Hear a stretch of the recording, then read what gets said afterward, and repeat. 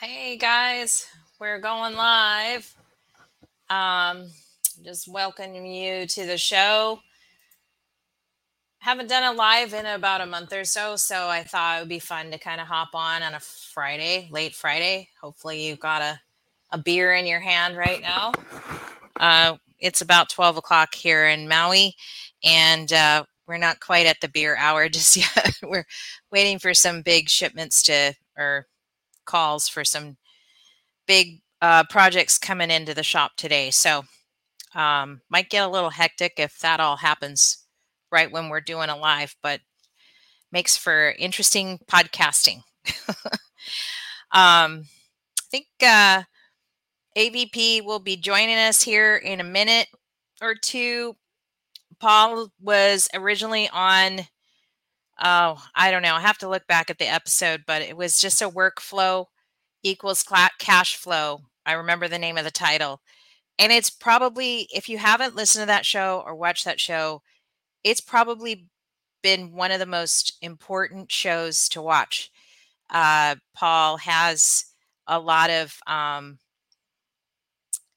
experience with billing people, dealing with customer relations, uh, and through all of those ups and downs of that, he's created incredible billing systems to make sure that he maximizes all of his potential and productivity. So I can't wait for him to come on again. Of course, things are always up and down in the powder coating industry.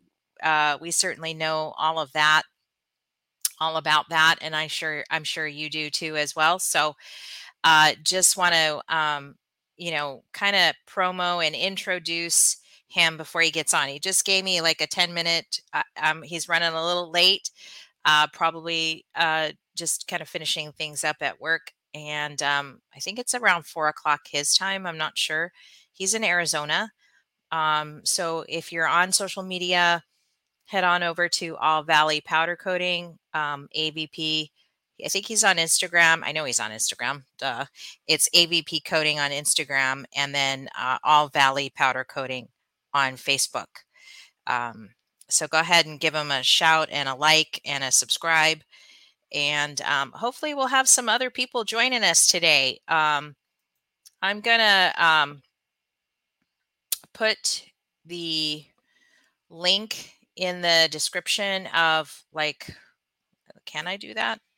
I'm going to try to get a link for the show so that anybody can hop on and join us. I think this is it right here. So I'm going to copy this. So if you want to come on and come on the show, say something, say hi, just go ahead and click that link and then follow the steps to click the link, and then I'll let you in.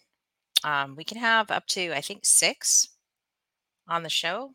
I'm not sure. I might have to make some changes there, but yeah, I can probably put in about 6 people if there's that many. Hope you guys are having an awesome Friday and had a very productive and profitable week. Earlier today and soon to be published is a podcast that I have just recorded with Gima.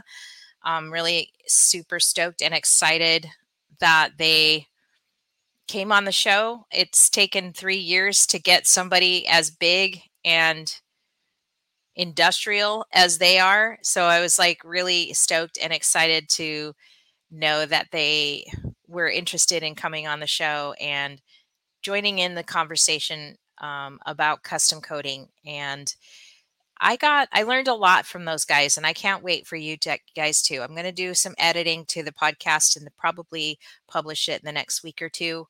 So please stay tuned for that. I have also have to do some editing that I did with the productivity software called Steelhead. Jeff Hanlon, he was an excellent guest. We talked a lot about industry issues and problems, and some of which he's trying to solve for us. And I really was impressed with him and his deep knowledge of I guess, he just has a really deep knowledge of production and pricing, and then capturing your profit margin and the process, the steps, the processes that go into that feedback loop of how you learn, adapt, and then produce more profitable jobs. And I wish I was in a position right now to test out and try out his software. It seems really interesting. If you're at a point where you've got a lot of um, you've got a lot of employees and they're all over the place, and you think you're losing productivity or profitability when you start to scale with employees, that's definitely a problem you need to solve. And I'd almost encourage anybody to start earlier rather than later, because you have to input all this data, and you might as well do it while you're not as big, because some of these big companies that have these major productions and projects and um, chains that they have to go through, and people, and then before they turn it over to the next guy and the next guy and the next guy, it's like it can get really hard to get everybody on board, to get everybody to do the steps that they need to do to enter the data to get it to that point. So it's always better to adapt to and grow with technology and productivity. And I'm happy that he's actually focused on manufacturing, specifically powder coating, because I think it's definitely something that's been lacking in our industry for a long time. So again, that one should be coming out at about the same time, and super, super stoked and excited that he was able to come on the show. Hold on, my order lady, I order from Safeway online, and she's telling me, which half and half do you want? Okay, that's fine. Just telling her I'm doing a podcast. I can't take the time to tell you I need this half and half or that one. So, all right. So, and anxiously anticipating Paul to come on. If any of you guys also want to come on, just let me know. Probably should check my Powder Coater podcast stream, make sure we're all good there. Haven't seen it yet. Am I streaming? I do see some people on there, so I know I am. Oh, yeah, there I am. Okay, so we're good. We're definitely good there. Glad it's going live. There's also probably just want to show you really quick that some newsworthy Maui Powderworks news. Let's see. We weren't particularly written up about this project, but we did have a huge hand in it. And pretty much everything you see here in this picture is powder coated by Maui Powderworks. It was an honor to work for this company. Actually, Louis Vuitton is, obviously a very big name here in Maui. This was a complete, I think, gut and remodel of a building. And so it was a kind of a big deal, because at the time it started, there really wasn't a lot of construction going on in Maui, or like big project kind of construction, commercial construction going on. So it was, I think a lot of people were happy that they were working on that job. It took a long time, much probably longer than we thought to do the job, but it actually came out beautiful. And I was going to actually go there to go look at it, take pictures, but it turned up in the newspaper anyways. So I guess this lady, Diana Witt, she's the general manager of the property where this is down in Wailea. And it says Louis Vuitton store is one of the most beautiful works yet. It embodies a design that is inspired by elements of Hawaiian motifs and culture, but still looks like Louis Vuitton. So we did all this. I think the store is pretty huge. I don't know. It just seemed like it kept going and going and going. So there's lots of little parts here that came in, and all of it was powder coated by us. So happy. I don't think we powder coated the logo, though. That must have come from the mainland. I don't remember powder coating that, but all this trim out for the windows and doors was all done, and the doors themselves, I think we ended up doing. So that was good. How we're going to capitalize on this is we're going to copy these photos. We're going to link this in a Facebook page, this article, and I'm just going to kind of put my little spin on it and say, we did this, we did this, we did this, we did this. And then, of course, get blessed by Maui Powder Works because they're going through a blessing. And they did just post it up on Facebook. And, that's how I promote our local projects that we do. You don't have to kind of go too crazy or out of the box with thinking of something crazy and wild that's never been done before. You just want to kind of be okay with sharing and tooting your own horn, especially if you're very proud of a public project like this. Your name's going on it, whether you're listed in the article or not. You had a hand in it. You were subcontracted by it. And I think that it's always noteworthy and newsworthy to put it in your feed or put it on your Instagram or, put it in your blog or whatever you've got. So I just wanted to share that news and how we would use this article in the local newspaper to to promote what we've done and how we do it here at Maui Powder Works. All right, I'm here finally. Yay! Hello, Paul. How's it going? Pretty good. I forgot today was payday, and apparently employees want to be paid. Oh yeah, that tends to happen on a Friday. Are you going to show your face? I'm trying. Okay. Hold on. I hear you perfectly though. Okay.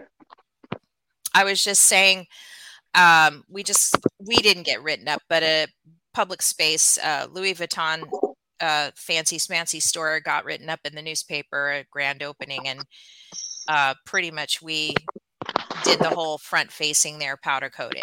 And it's all pretty, it's beautiful. Like, we just see parts when they come into the store, right, or shop, and we don't really see some of the other we don't really see what the end thing is all the time, right? So for sure.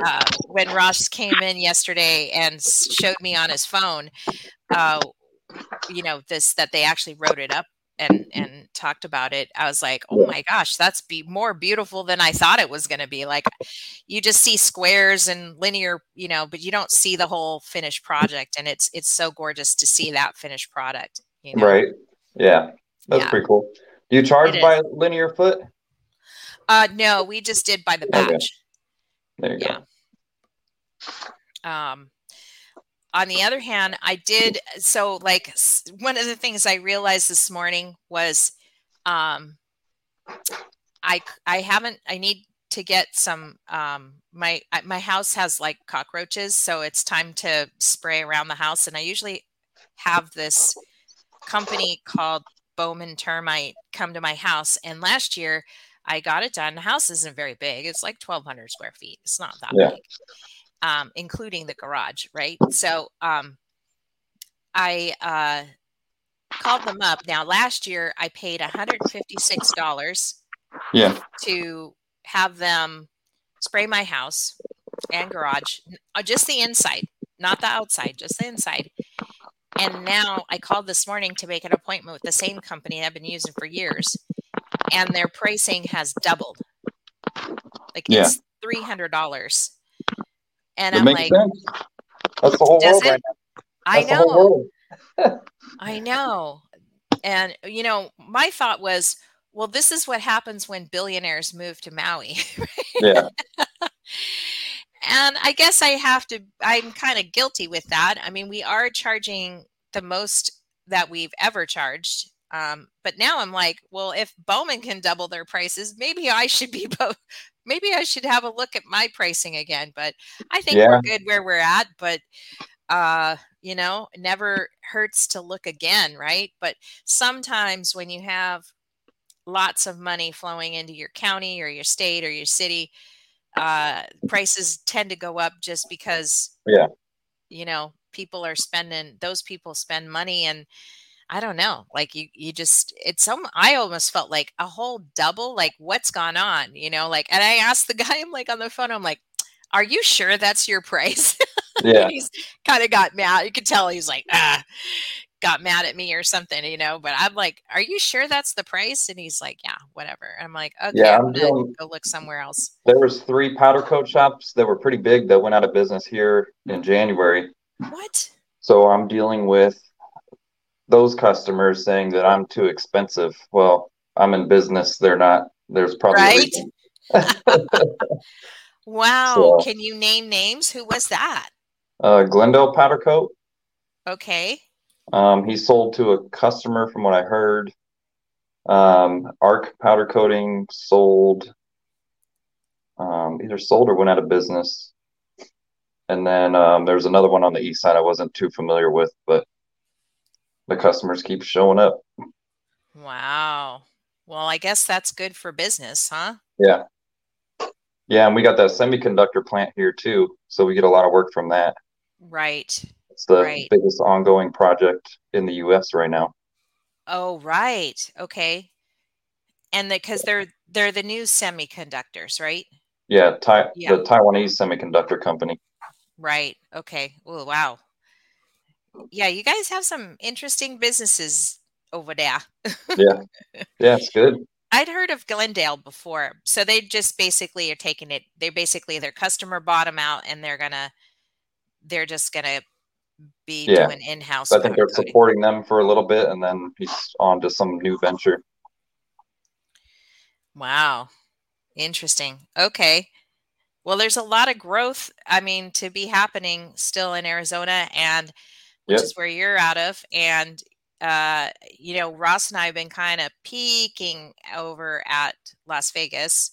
Yeah. I can't believe how much it's grown there. Just move I to think, Phoenix. There's plenty of work here. yeah, You could do all the gates I turned down. I know, right? I might tell Ross. Yeah. I mean, I don't really care at this moment, like where we end up kind of expanding, but one thing's for sure, we definitely need to kind of make it happen on the mainland for us. Still Yeah. want to keep Maui Powder Works going, of course. Yeah. There's no problem there as long as there's a willing client and stuff. I hope to kind of keep growing the team Yeah. over here and stuff. Yeah. So it's going well, but I know it hasn't always. You were in a kind of I guess a rough patch not too long Yeah. ago with equipment, right? And electricity and Yep. something. Tell me all about that.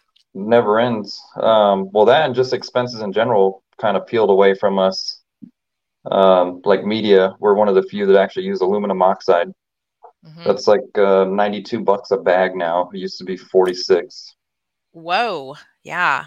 So what I started doing with everything is who is it made by or distributed by, and I contact them directly.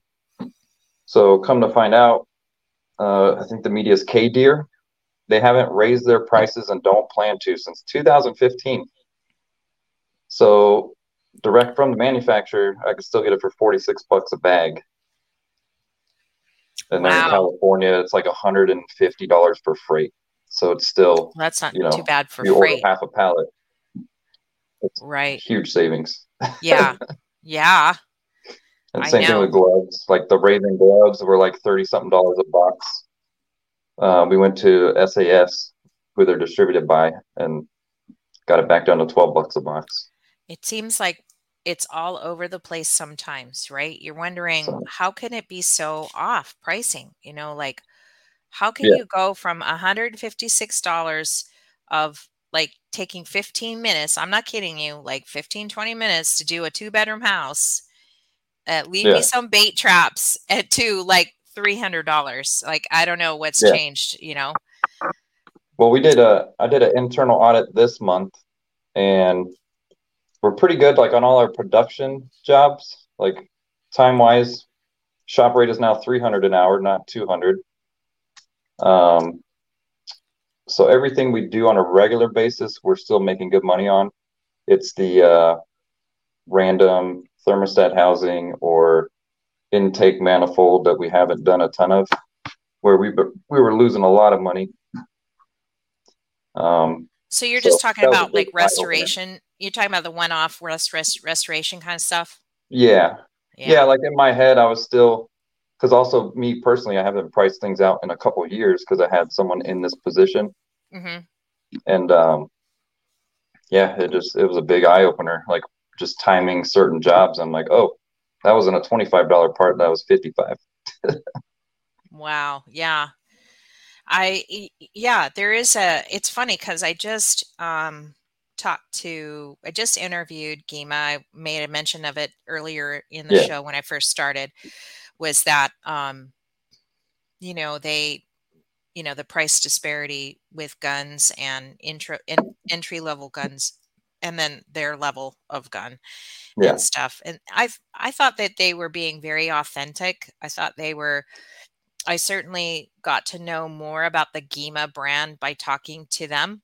Hmm. And I can see why people, it is like the number one gun in terms of market share and people using them. They are definitely broad base. Of course, it's like the dilemma is always like, well, how do you know you like Gima? How do you know you don't like this other brand until you try it, right? Yeah.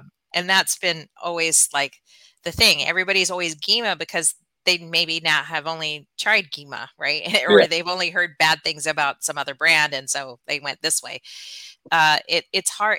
I think that it's very smart of them that they have such a large presence, but they could probably capitalize on the fact that people are only going to have one chance to try a gun, and they're probably Yeah. going to like ours, right?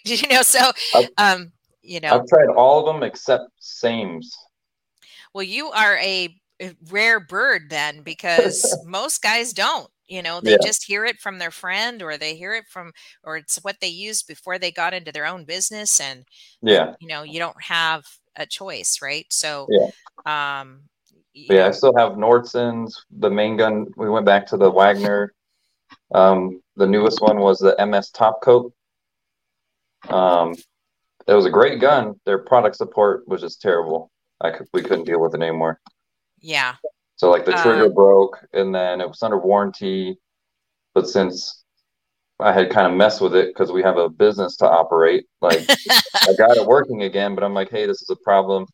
So it was 2 grand for a new gun, and then with the new gun, different trigger, different hanging hook, and something else. Like they fixed everything that was definitely broken on the first one, anyways. So it's yeah, like, why couldn't you just warranty that? And then just getting parts.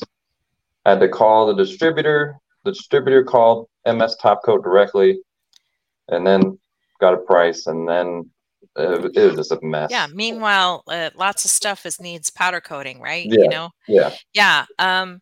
And that was kind of what we talked about too on the show. I can't wait to publish it. Um, it was about the product yeah, support and all of that. Sometimes it's easy and sometimes it's not. I mean, there are going to be people that can't seem to find tips locally, and they have yeah, to, it just becomes this really humbug thing. But anyways, okay, so we got Ashton. Why don't you just join the show? Can you click on the link in StreamYard and just join? Um, but Ashton just said, I've used everything besides a Parker Ionics and Sames. yeah. I'll Oh always yeah, choose Parker on it. Wagner. Yeah, I know. Him and Russ do the Wagner thing. But Gima has its purpose, in my opinion. Yes, I think it does. Oh, we lost Paul. He'll come back in a second here. Hey, Paul, welcome back to the show. Yeah, that back button just gets you right off of there. um, so you also I kind of invited Justin Marshall. I'm not sure if Justin, I probably should reach out to him and say, hey, we're live if you want to join, um, and stuff. But just, I always like Fridays to be kind of a free for all catch up kind of thing. At least that's what my intention is to Yeah, kind of go there. I probably should have gotten the word out a little bit more. People are probably getting off work and stuff. And I just kind of said, hey, if you see us live, just say hi yeah. later on and stuff. So, What's Um, this new pricing tool that you stumbled oh across? yeah. Um, okay, hold on. I'm just texting. Come on. Probably I need to get better about letting everybody on the show. About the show. Okay, so I have this queued up. I'm gonna share a new. I need to share my screen. Stop sharing, and then I'm gonna do share screen. I'm gonna take a sound bite from this. So here's the article. It's in product finishing. It just actually came out. Of course, they just interviewed me, so I'm like, uh, this is just them printing it, saying what she's saying. Yeah, Um, but I queued it up to where it's like what's going on with pricing, as we all know, right? It can kind of change. So let me. Can you see the screen? yeah. Okay. So I'm gonna just play it. So she's got a new company called Hey Scotty. I kind of liked her actually. She's really quirky and very eccentric like me, super futuristic and with a dash, with a lot of tech background, and but then again, like all over the place, like I am. So I Yeah. can appreciate her, as a person.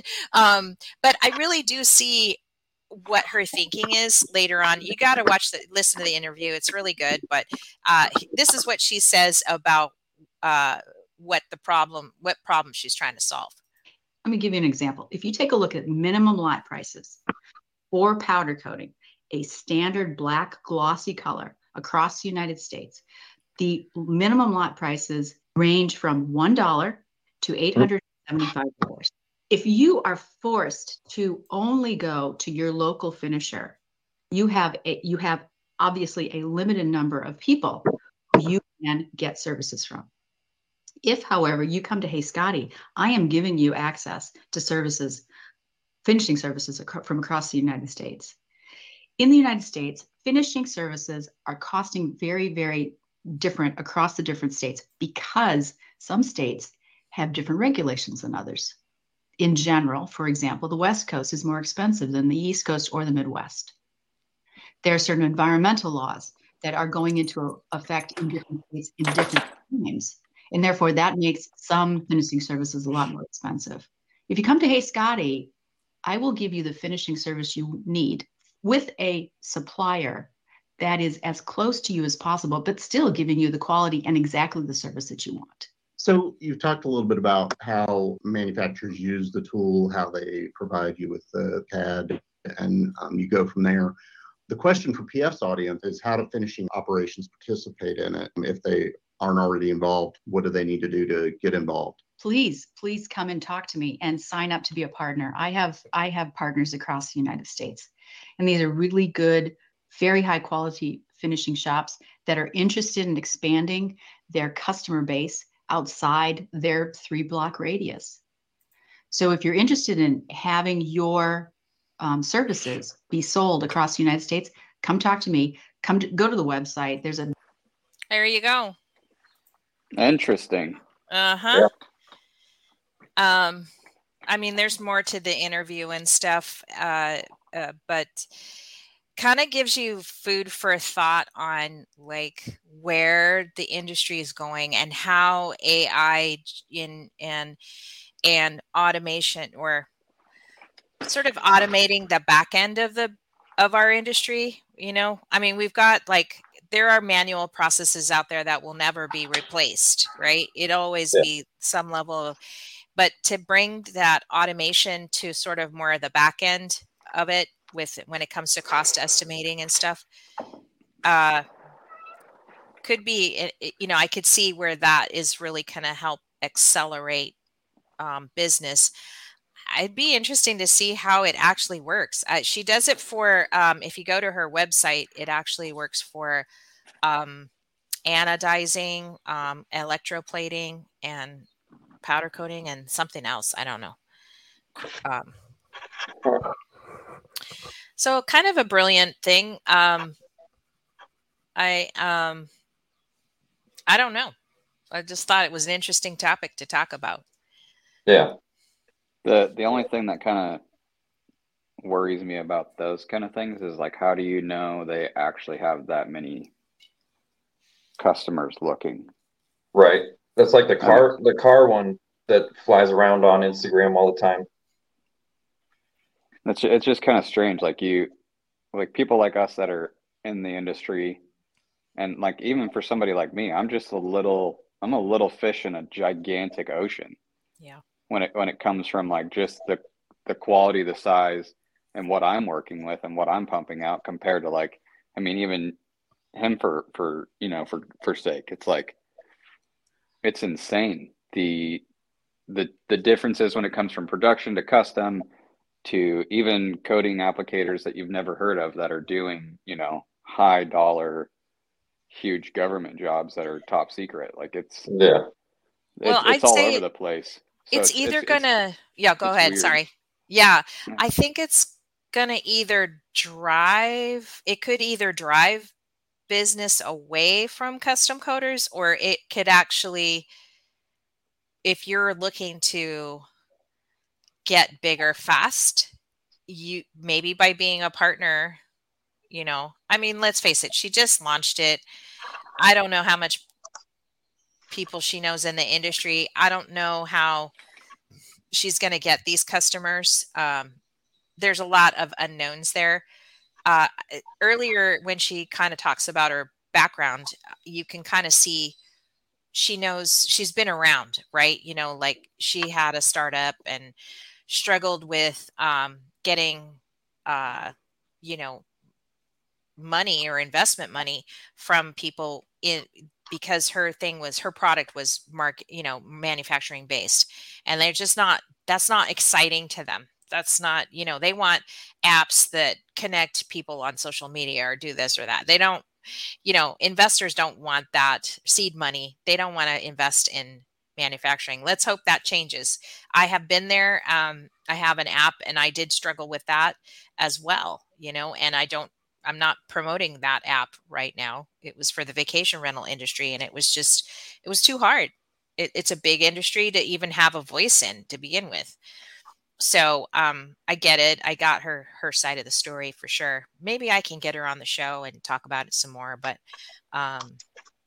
Seems like a lot of corporate stuff to me.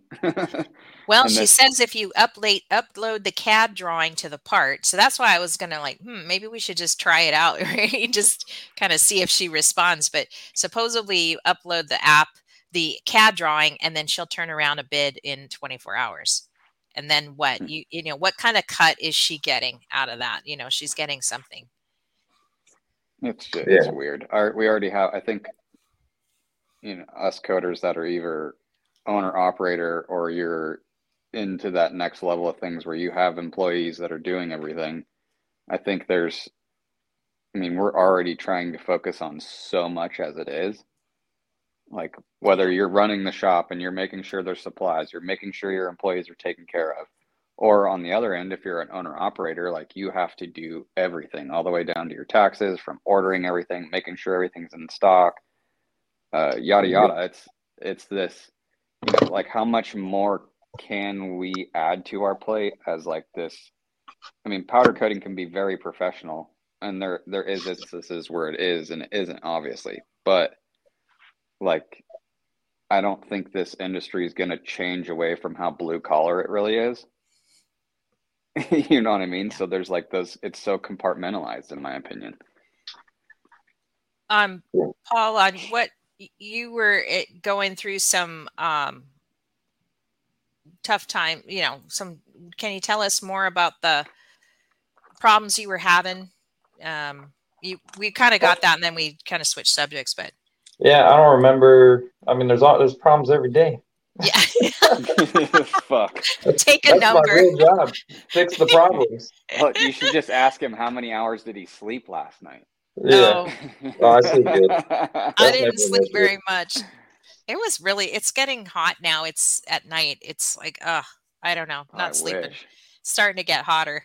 No, yeah, I bought a super awesome Davenport oven, Oh, A Nice. 12 footer. It was made incorrectly.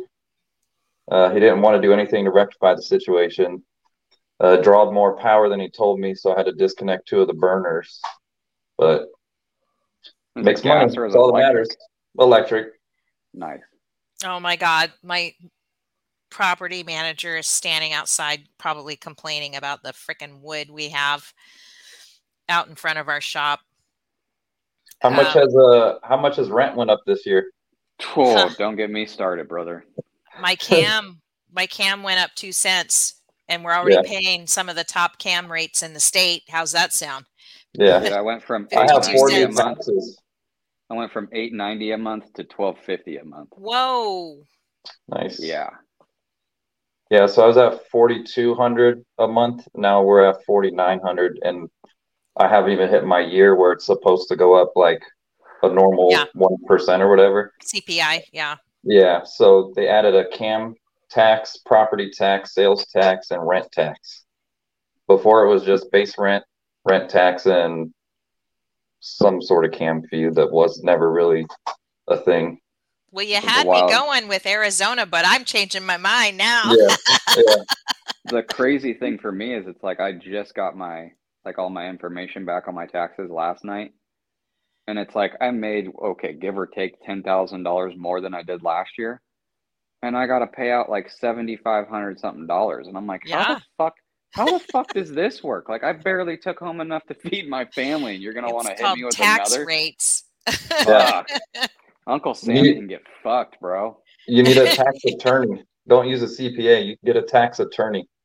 Yeah. Yeah, I think that's what I'm gonna start. Like this year, I've gone through a lot of changes in the last 2 months, and I mean, there's benefits to it. There's negatives to it. I won't get into the nitty gritty of things, but it's like a lot more is on my plate now that I have to deal with, and I have to, there's a lot of things that I have to learn instead of just being the coder now.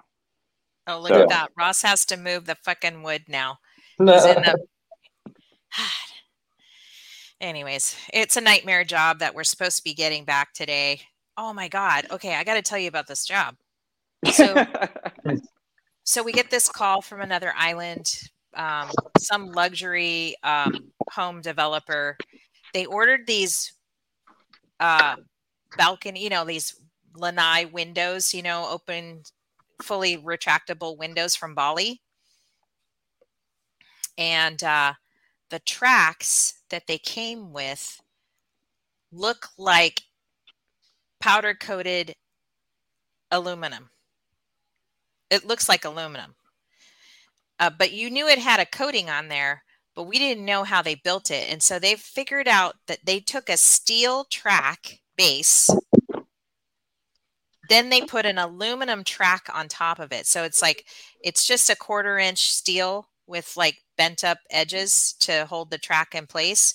And then they took aluminum track and just basically put a tiny little screw into the steel to hold it there. And the whole thing is painted. Everything is painted. And it's painted so well, it looks like powder coat. So we're starting to go kind of so they put all these things, it's the wrong color. They wanted us to powder coat it a black color so it looks seamless. So we're like, no problem, just ship it out here. We thought we were just going to be easy peasy, just powder coat over the existing. Oh no, don't deal with a second world country because they fake everything. Yeah. It's all painted, and on top of it, it's steel on top of aluminum. How's that going to work? So what, everything's like going to corrode 15 mils thick? Right? It was pretty thick. So So Ross stripped a little part. They painted the base, and then they painted the track, and then they attached the track, and then they filled the holes of the screws that the track sits on. They filled it with like Bondo or whatever. I don't even know. Filler. And then they painted it over again. So it looks like it's welded, but it's not welded. It's just screws. And like the thing is, yeah.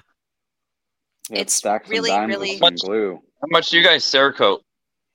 0. I have don't. shit like the plague, bro. So this is a new thing that's been happening. Let's see if I don't know if you can see it like smoking. The light's pretty coating's bright. smoking. The part is smoking? The part is like, it's Oh, out. yeah. I see it. But that's just from the paint drying. It hasn't been in the oven? Nope. We sprayed that probably 2 hours ago, and it's still smoking. Jesus. It's just Is that a fire hazard? Right? There's just like, I mean, I give it to the Cerakote dudes, and I would love to offer it someday because I almost get more calls for that Yeah, I than know. powder coating. And it's like somewhere, somehow, Cerakote has got this magic voodoo of marketing, so everybody Dude, they wants got it. really good marketing, but their product sucks. Yeah, so like what I'm getting to is it's like I grew up, I've told my story a million times. Like I grew up with a brother that's a pretty well-known airbrusher, pinstriper, custom car painter. So I've grown up around solvents my whole life. And then you kind of bring this Cerakote stuff and, becomes more relevant as, the years go on. But it's like as I've tried it or I've seen my other friends try it that offer it for a lot of dirt bike stuff, it's like, dude, the margin of error, the window of error that you have with Cerakote over powder coating is like fucking asinine to me, especially for the amount that we're paying for the product to apply it for the customer. Like I can barely get people to pay me $85 an hour for my shop rate, let alone if I had to calculate a shop rate for Cerakote, people would laugh around here. I'm gonna Here's another Cerakote issue. Speaking of problems. Oops, sorry. I'm doing something weird. Here we go. Might have another person join in. I think Rich, come on. Rich King is going to come on too. I think he's trying to join. You guys see this at all? Okay, wait. Let me change the perspective here so we can see it. Wait. Dangle plaques. I can't get it right. It ran all weird on you. Oh, whoa. It's like too heavy or some shit. No, they changed their formula again. Yeah, it's changed. Like I used to watch my old boss that I originally learned from years and years ago. We used to do a bunch of, headers and shit all the time, black or that stupid chrome shit that they offered. Yeah.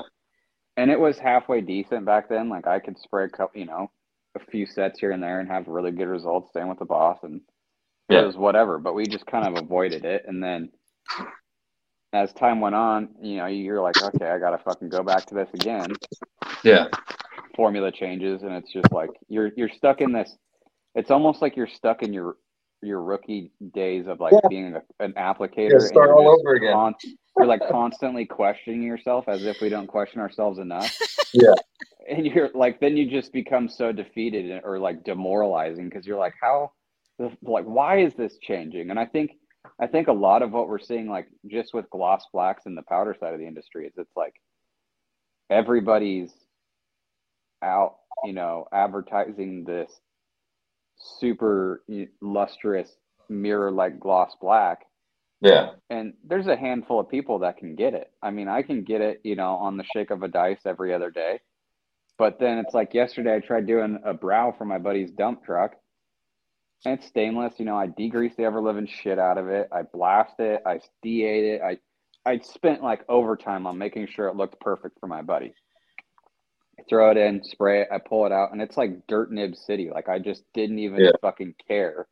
And you're like, where does this go? You know what I mean? Like, how does this happen? And I think a lot of those, just with the gloss black, I think a lot of like the cure times, like I don't think people are taking into consideration that the cure times we're going off of are probably based off a paint chip in a lab, and like it's weird. I don't know. Okay, I gotta send the link here to copy it. Copy. Here, I'm just gonna send this to Rich. Hopefully he can join. I got a question for you. Has anybody, okay, so we're gonna be doing a bike frame or just the whole Harley thing, whatever, all the parts. And they want illusion. No, wait, what's it called? The green. What's that green called? There's like 16 of them. I know. Stop. Okay, wait. And they're all the same color. Yeah.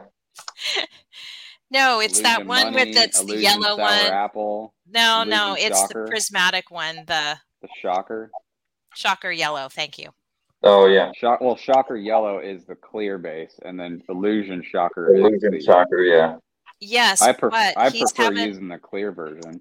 He's having the gas tank is going to be painted, and I guess his painter's having a hard time matching the Shocker yellow. Any tips for the paint guy that's trying to match the Shocker yellow? He needs a candy. He's got transparent yellow. He's good. Yeah, he's gonna have to do like some sort of like some chrome base, because if you've ever flashed Illusion Shocker, it comes out straight up looking like super chrome with a green tint to it. Yeah. So hey, Rich. Hey. I think that realm of powder coating, we have the upper hand when it comes to custom coatings. Is like, yeah, we can get that weird fake looking chrome effect that, I mean, liquid guys can too, but I think the process is much more of a a mountain to climb than well, what I we was have like to. kind of laughing, because I'm like, that's usually our problem, is the problem that the painters have. And so it's like, it's nice to have the painter have that problem, and we don't have to worry, because thankfully we had him pick the color first. Yeah. Let him figure it out, but he's getting close. I guess he'll figure it out. Ross did tell him we use a silver base, so we'll see. So everybody, welcome Rich King to the show. Hey, thanks. Oh, Paul Peters, you said Polaris paint. Okay, I'll check it out. Thank you. I'm going to try to adjust this layout. I can do different layouts, but it's almost kind of complicated things now. So let's see if I can do 4. Here we go. That looks better. I'm going to switch it out here. Save. Nope, it still turned out the same. Wait, no, here we go. There we go. That looks better. Like boxes. Yeah. So just for anybody just joining in, who's who, we got Rich King. Rich, where are you at? I always forget where you're based. Lapeer, Michigan. Michigan. Lafayette, Oh. Michigan. I'm always thinking it's like somewhere else. I didn't never think. And then we've got Ashton Palmer and from Palmer's Powders, and he's in Idaho. And then we've got Paul Foster from AVP Coatings, and he's in Phoenix, Arizona, right? Phoenix. Yep. Okay. North Phoenix. And I should have had another cup of coffee from this morning. I interviewed Gima, and I kind of could have been a little bit more like in my headspace, but I had so much to talk about. It kind of went all over the place. So, but I think it was still good. So I just finished my Mexican Coca-Cola. Those hit different. Yeah, they do. Well, I have to say that I'm not familiar with Paul, but I surely know Ashton, and work speaks incredible volumes. Oh man, thanks. That's cool. Young gun, man. He kills it every day. I mean, as an old man, I try to. Hey man, that's one thing about social media though, is we all just show the good shit. Oh, of course. Agreed. You know what I mean? Like people, I showed a little bit of the bad shit this last week because I've been a little grouchy, but I think that just comes with the nature of the beast we all try to tackle every day. Yeah, I used to have FUBAR Fridays, and I would post up all the That's fucking awesome, dude. Mess ups. Yeah. I love that. Awesome. Maybe we should do FUBAR Fridays here. Yeah. That'd be fun. And I've actually had customers like tell me like the reason I came is like you actually showed, quality control, like why it didn't leave, and then, the end result after it was fixed or whatever. Yeah. So, imagine honesty is so important, Yeah. I'm usually the dude that's like, and I'm the dumb fuck, and this happened. Yeah. I mentioned you, Ashton, today in the GEMA interviews.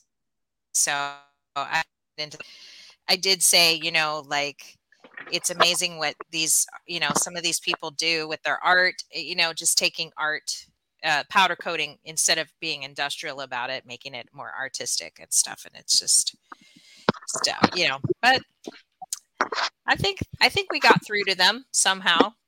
I would really like to see. I mean, this is like a pipe dream, and it's just because I grew up with, like an airbrusher and grew up in that hot rod side of life with, a lot of builders being not necessarily put on a pedestal, but they're, like they were kind of treated like athletes. They were sponsored. They had, companies sending them things to, I mean, obviously Gima and Wagner and all these companies are, in my opinion, I think from an outsider's perspective and a consumer's perspective, looking at it, it's like, yeah, the liquid industry is forefront of what everybody looks at when it comes to finishing and like really good results.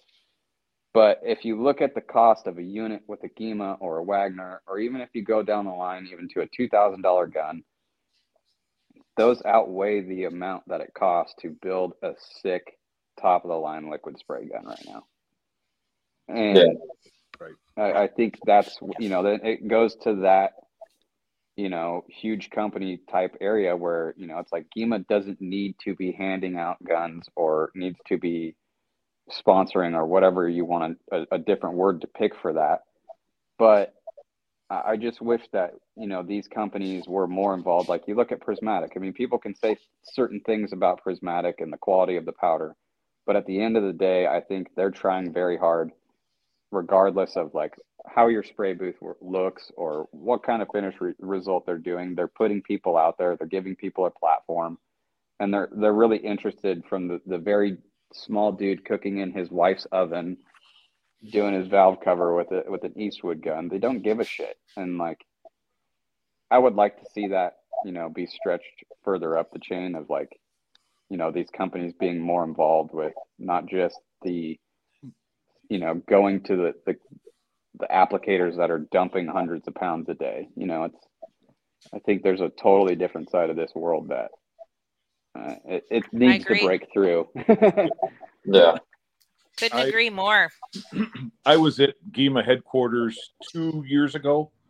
My son Jack and I, we went to their school, and I had an opportunity to talk to quite a few of the leadership folks, and then also just the regular sales guys. And I said, you guys are missing the custom market so big.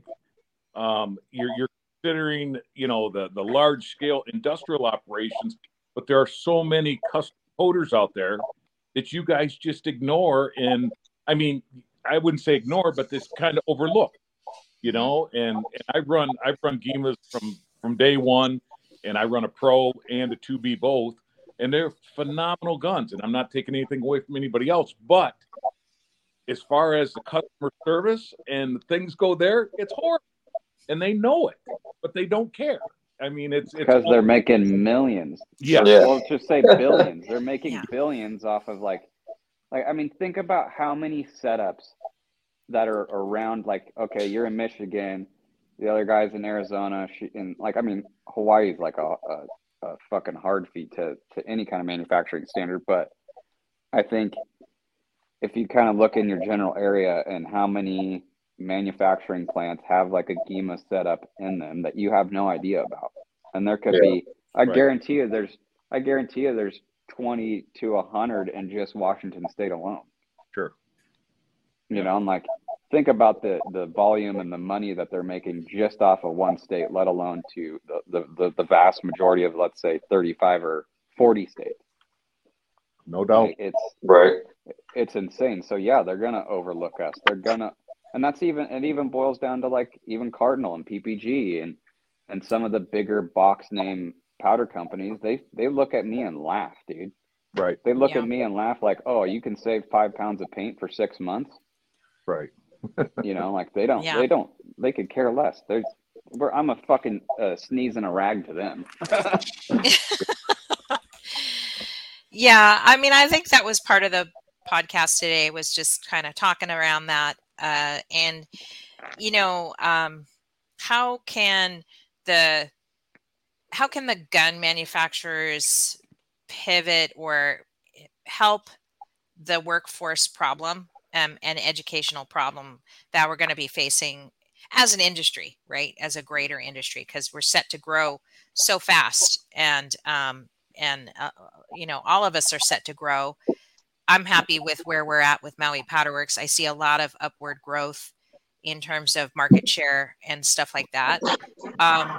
And like you said, it's like today's garage coder is tomorrow's guy that's growing and getting bigger square footage to take on more jobs. It's got a scaling. Look at Tom Espo from Espo's Powder Coating. I think I would say hands down he's probably one of the most successful self-made powder coaters in the industry of our time.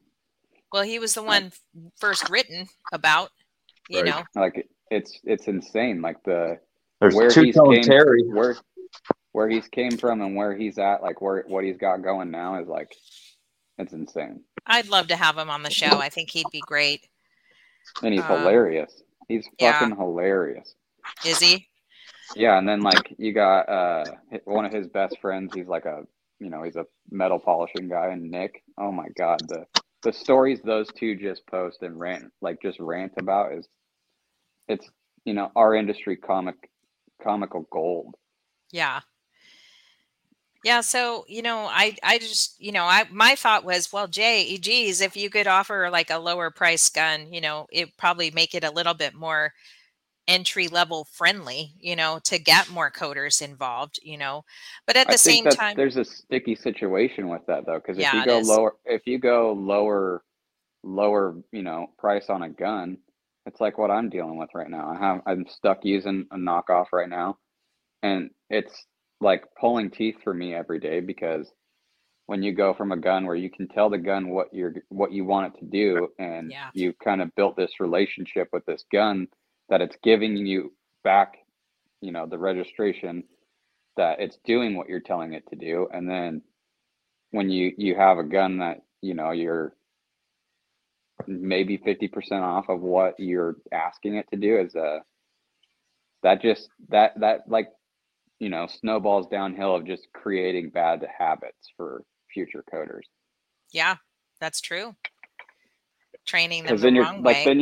then you're compensating, like you're compensating 90% of the time to get that 90%, 95% approval before you're putting it in the oven, instead of just pulling and going and being confident that what you just laid down is going to be to your perfection.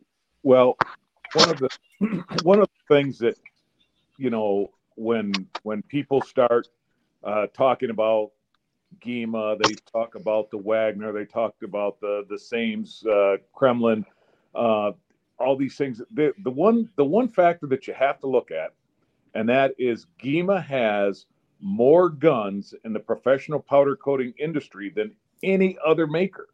And so that's got to say something. I mean, worldwide, they are the number one. For what, the last 30 years too? Yes. No, 20, they said they've been bootstrapping up. Jesus. Yeah.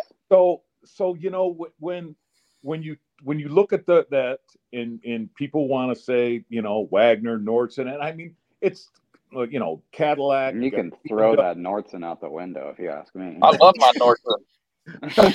Ross just shot out Nordson in Las Vegas when he went to Las Vegas, and now he's like totally in love. He wants. I haven't used the Nordson since the Versa Spray 2, and now they just came back out with it, and they call it the Vintage. So. Oh. I haven't used a new age Nordson. So. The saying in my shop is, it's not the wand, it's the wizard. Exactly, my friend.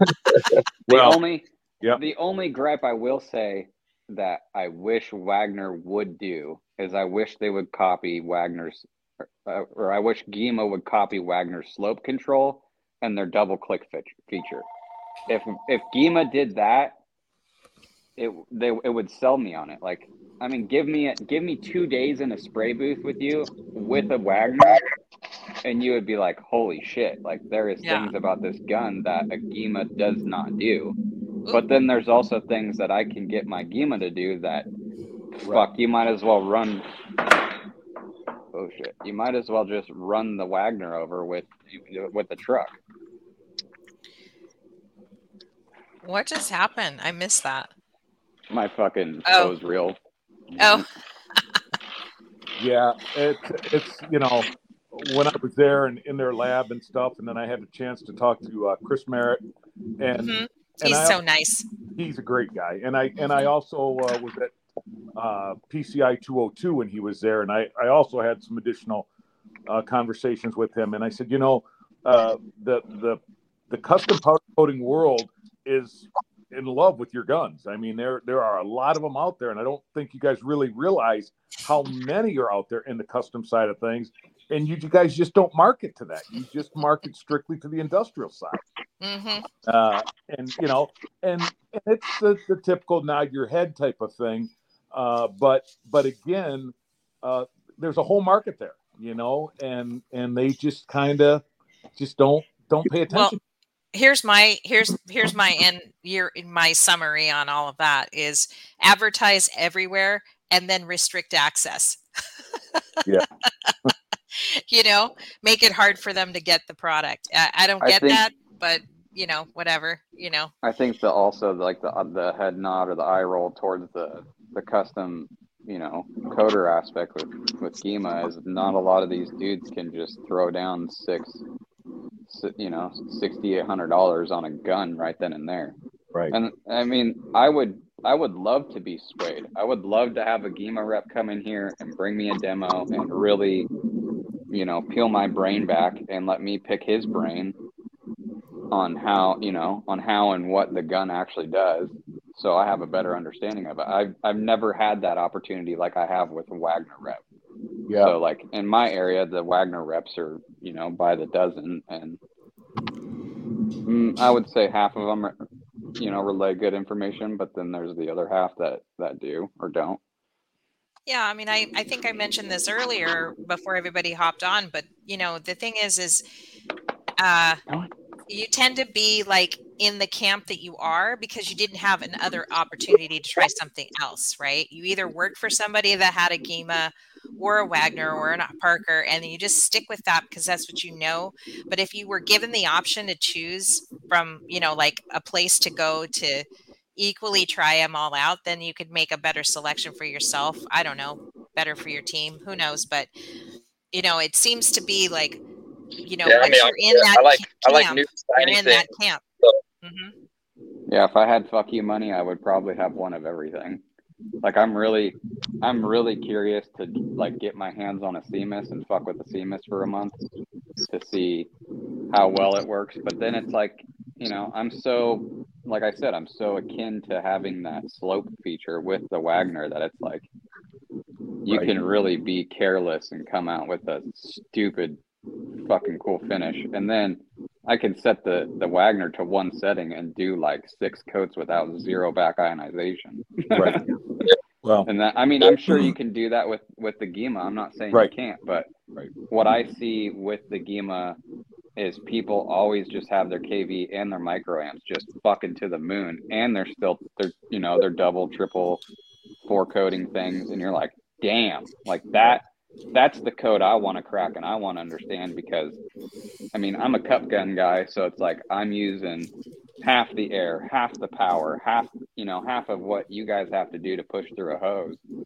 And I mean, maybe that's where I have the upper hand because I can manipulate how much I'm feeding really down to the very point, like you can't out of a box fed unit, in my opinion. Yeah, with the GEMA Pro, I've had my Pro B now a year and a half, and then I've had my 2B for 3 years, and then I had a 1B for 2 years prior to that. So I've went through the whole gamut. I use my 2B as a primer gun, strictly as a primer gun, and my Pro gun is for colors. And good friend of ours, Clint Olson, Pro Coat powder coating in I think Saucier, Mississippi is where Clint's at. He got me on to using fluidized hoppers on so many standard colors and switching from the box feed feature and using fluidizing hoppers. And I'll tell you, it's been a game changer there. It really that's when you can really dial down. Really does. And that GEMA will do, you go in your settings and then you switch it over back over to fluidizing versus box, and you've got a whole nother, you got a totally different gun. You're right. I haven't used my Corona ring in 6 months. I just don't need it. What were the benefits that you were seeing using the Corona ring? Because I've been curious about it myself. Well, here's something that's interesting about that, and we did this in the GEMA lab with one of their tech guys who's pretty smart, and he said, "Watch this." We put the Corona ring on, and Clint Olson was also there for this little test they did. They took 2 flat panels, they put the Corona ring on, they did 3 passes on a piece of aluminum. They took the Corona ring off, did 3 passes identical on the same piece of aluminum. We put them in the oven, we pulled them out. Now, this was the first coat. We pulled them out, and the mill thickness on the one with the Corona ring was double of what the second panel was without a Corona ring, and that was the first coating. So they could not explain that. They could not explain why the coating is thicker with the ring on there. Of course, we know it captures ions that are floating around and reduces the BI aspect of it, but they themselves could not determine why the mill thickness was thicker with the ring on versus the ring off. See, in my experience with the Corona ring, you get better transfer efficiency. Yeah. So it might just be as simple as that. More is actually just sticking.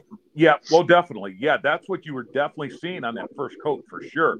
And so what you realize though is, and it proved this is so once you've got that base coat on and now you're going to a second or a third, and people think I need the Corona ring to knock down the back ionization, you're building your mill thickness almost 2 to 1 without it.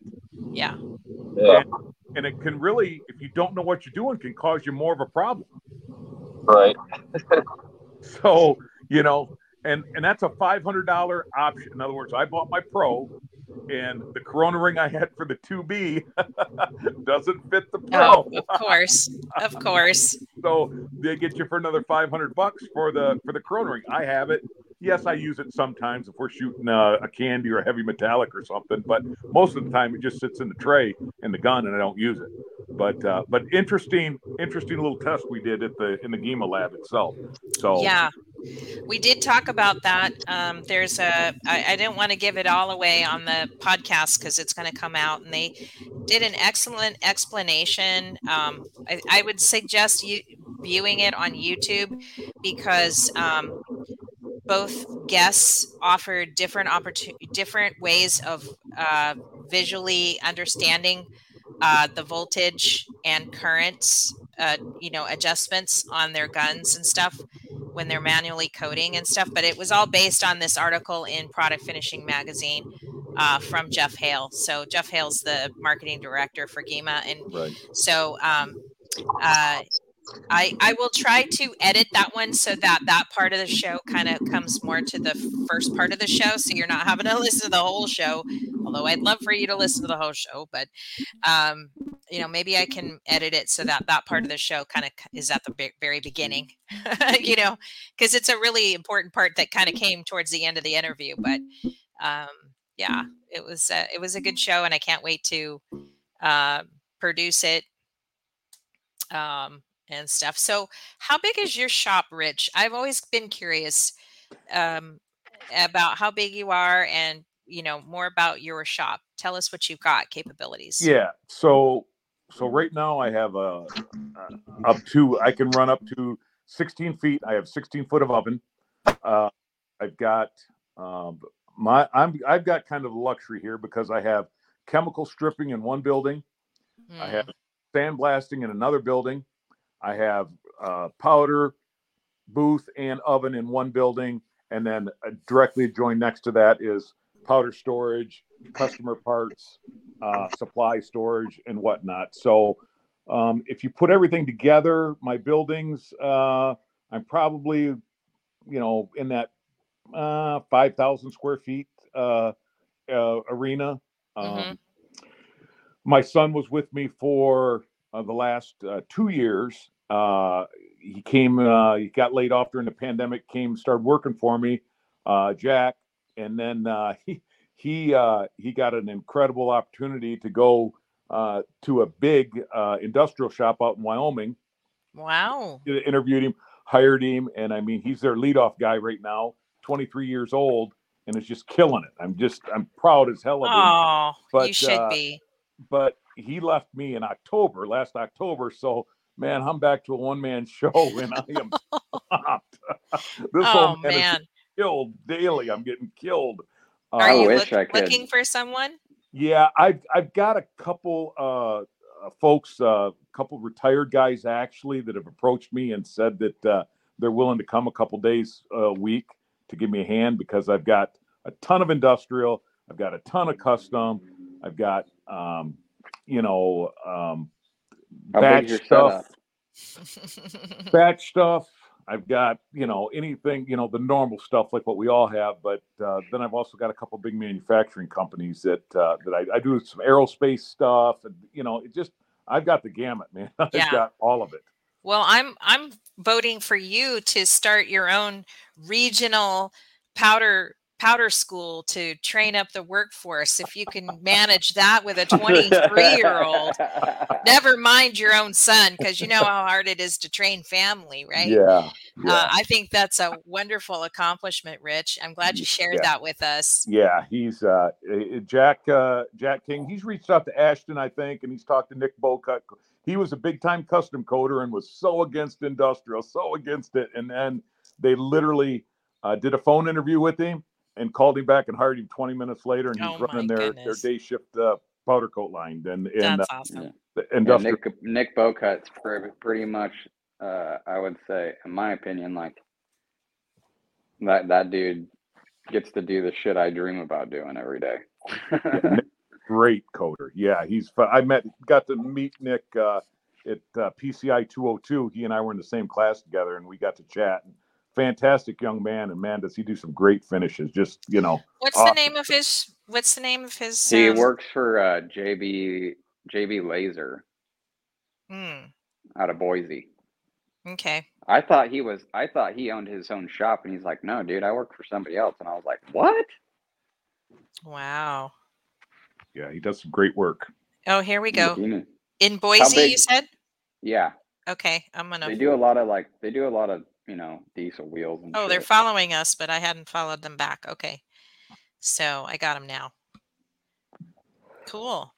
Yeah, Nick, I had like a little panic attack when I had to switch back to my old gun. And Nick's like, dude, the shit you were doing with the GEMA years ago was like, made the whole world stop. He's like, just fucking deal with it, dude. He's like, you'll be fine. And, it took me about a week to finally be like, get over it. Well, we can pretty much talk about anything. Let's see. I think. Well, Kim, one thing that I think would be a good. You hit on it a lot with your podcast and whatnot, but here's something that I get probably. I probably talk to 5. I would say on average of 5 to maybe 10 coders a day, different coders around the country that contact me. Hey, Rich, what do you think about this? Or I contact them. Hey, what do you think about this? We laugh. I swear I deal with that more than I actually paint every day. Yeah. I tell people how to powder coat every day for free. Yep. That's it. We got to do something about that. Yeah. You cry on each other's shoulders. You lend support. you tell the customer horror stories. You show off your good work. You show off your screw ups. But the point of it is that in the powder coating industry, it's almost like a buddy system. You really need that confidant, that person that you can reach out to. And like Ashton said, I mean, I spend half the day. My wife will tell you it drives her crazy because somebody's calling me, Rich, what do I do about this? What you got to fix for this? Or what would you do? Or how do I fix this? And I don't mind, because when I started out, people did that for me.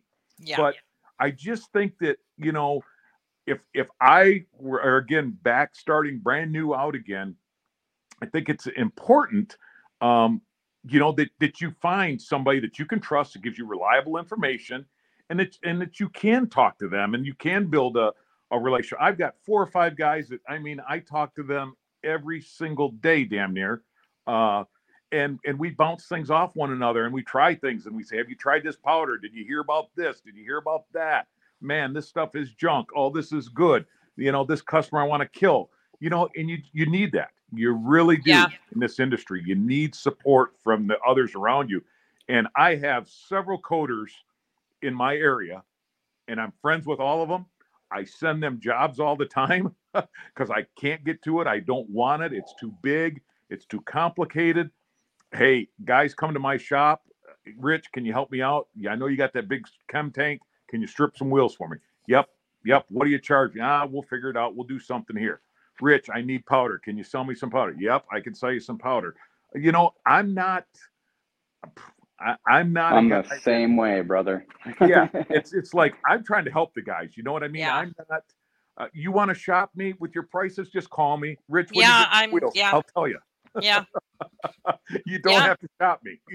I think the coolest thing about, I mean, shit, I got a handful of dudes that, daily or at least once or 3 times a week or whatever. I got friends in Canada, I got friends in Australia, I got people in Arizona, I got people in Texas, they're coming to me to give them confidence in a sense. Like they're second guessing themselves. They'll come to me with questions. But what I kind of find, especially now that he talks about it, is I feel like it keeps us, I mean, for some reason, people look at my stuff and they just freak the fuck out. And it's like, what I do isn't like I figured out the Da Vinci Code, dude. Like, it's not, if you just sit the fuck down, chill out, and just take the time, like stop worrying about how much time is money. And, if that's what the customer wants, that's what you got to give them. You got to devote the time. And I think, I've had the upper hand in the sense of I spent a lot of time and my money trial and error. Like, luckily I had an industry that gave me the opportunity to just go buck wild every time I was doing something. So like, yeah, I may have the upper hand in that aspect, but going back to like people asking me how to do this or how to do that, or what should I do? I fucked this up and this and that. And it's like, it keeps me fresh. It keeps me fresh, and it reminds me of how to do things, because I don't know if you guys are like this, but I forget more than I know every day. You know what I mean? And it's like, you can step in the booth just after you've cleaned it. It's perfect. Your hooks are bare. Your ground is perfect. And then it looks like it's the first time you've ever shot gloss black. So it's like, refreshing those, just like your process and telling things. Also, things change every day, man. Like, gloss black or silver and candy might have sprayed fucking beautiful yesterday, and tomorrow it's going to be a different temperature, and the pressure in your shop is going to be totally different than it was yesterday. So you just have to kind of learn how to accommodate. And I think we're all perfectionists and we're all our own critics. So like, I think what our eyes are trained to see, 90% of our customers, not saying that you should push out bad shit, but I think some days we have to like take a step back and look at like PCIs, like, what is the footage range on like imperfection or like something falling in. Like, there's things out of our control in this industry, whether it's in the paint booth or it's impacted in your gun, or if it's in your oven, like, or if it's in the air system in your shop that's heating and cooling your shop. Like, there's so many aspects of things that can make things go wrong or whatever. But like, we have to kind of step back, take a breath, and just be like, this is what this is, like, we're giving you our best effort. We're giving you the best product. We're not cutting any corners, and shit just happens sometimes. Right. Ross and I have been talking about this because we're thinking about expanding. We know we need to expand to the mainland. You're coming home. If you guys come home, I'll shut my business down and move to Vegas. I was actually going to tell you to come here and live in my house and you powder coat, but some of what we some of the kind of thoughts that we've had about it is, could we establish a sort of a lab, I guess, for lack of a better word, where we could invite, people like yourselves down to the shop. I mean, it's a destination, so maybe you could get some fun time in too, right? Some vacation time in there, and just record record, Everything. It could be like it just could be like actual on-site podcast. a It, mind dump, it of, could be everything. yeah, because it's these little things, especially with restoration, everything is just, you have to just, it's just different altogether. It's different for new versus old. Yeah. And it would be so nice if we could somehow capture it, the way, right?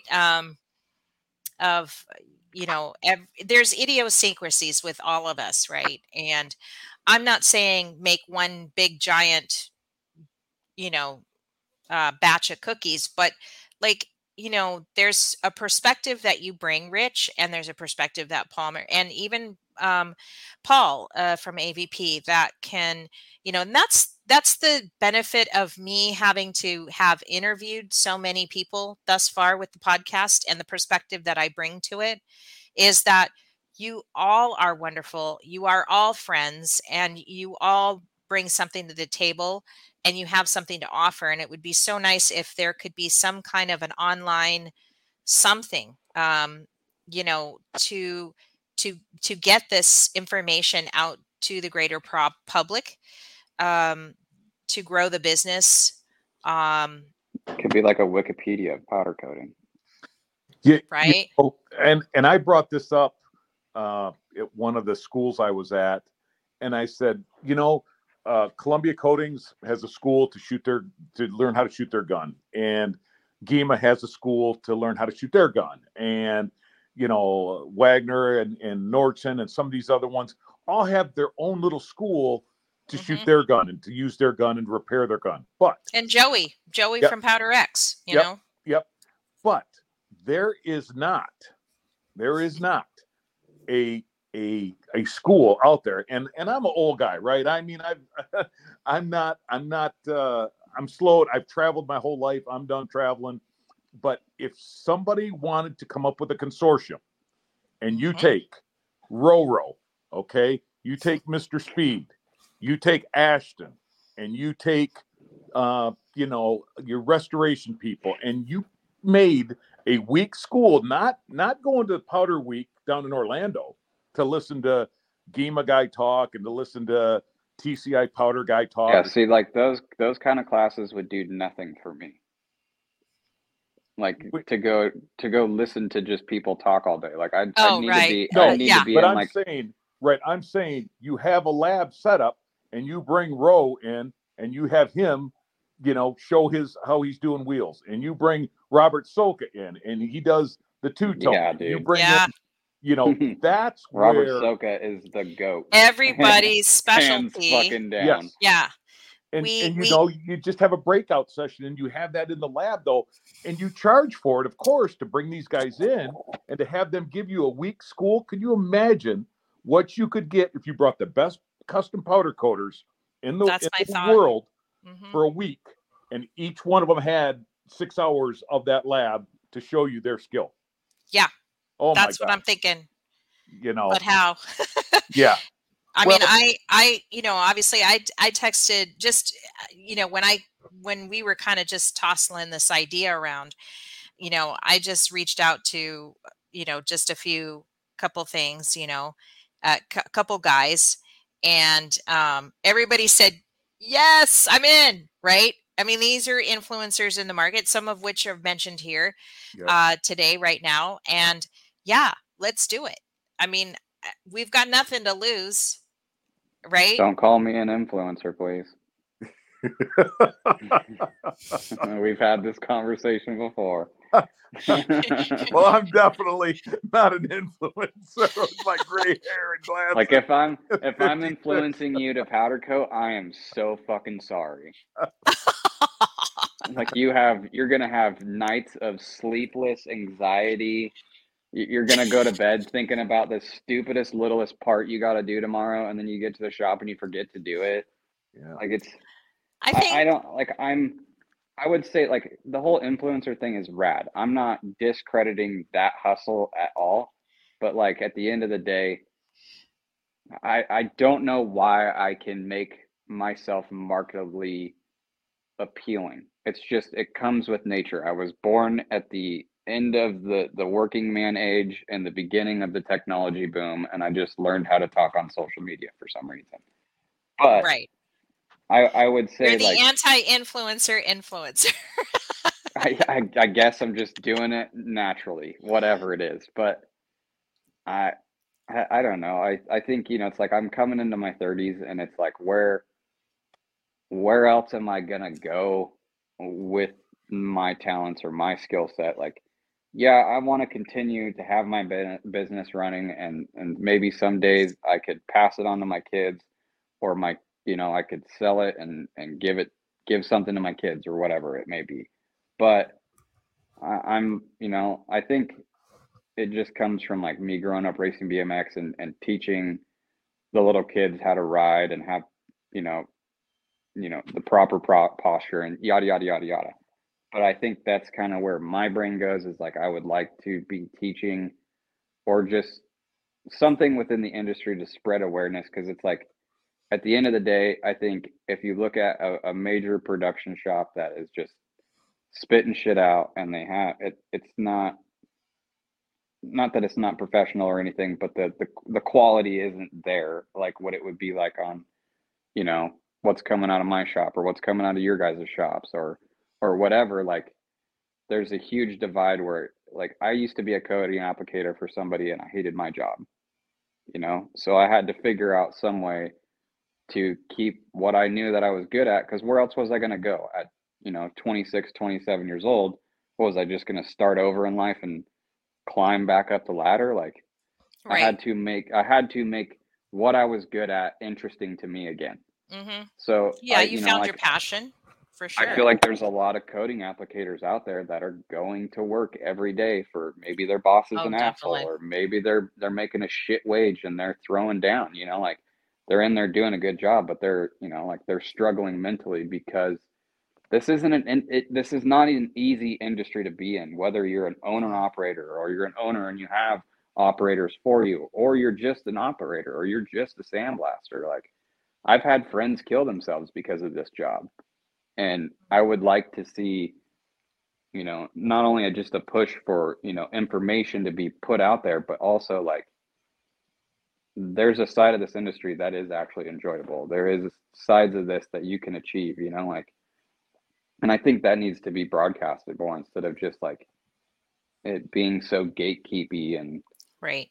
Right. you know, it's Well, I think, Rich, I disagree with you. I think you are an influencer.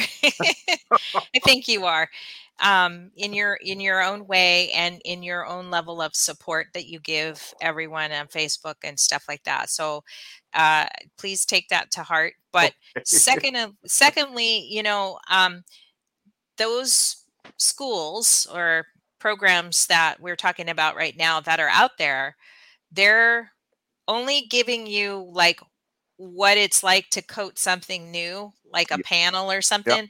They're Yep. not training you to do the restoration side of it. And that is a huge, huge No. gap, and a huge, you know, like that's really where the questions start to come, right? Sure. Is through restoration and stuff. So Yep. I think there's a huge miss there. And there always will be, because the average custom coating shop isn't just doing new stuff. Do we like to do new stuff all the time? Sure. Right. But we don't always dude, have that option. We have to have other things in place, right? Processes in place. I hop and skip when new stuff comes in my door. Right. Yeah. It's, But I also think like, I mean, the ease of doing something fresh and new is always just amazing. But I think I think why we all keep waking up and coming back to doing what we're doing is like, I grew up sanding cars and painting and sanding and painting and sanding and painting and sanding. And there's nothing more defeating than doing body work and painting and sanding and then it's still not straight or whatever it may be. I think there's something about powder coating that is like instant gratification. And if you're good at what you do, powder coating is fucking brainless. I'm sorry to say that. It may be offensive to some people, but like for me the dumbest thing is like when I'm powder coating, 90% of the time I'm listening to a podcast or I'm listening to an audiobook, and that's when I perform the best because my brain. Well, you're dropping out.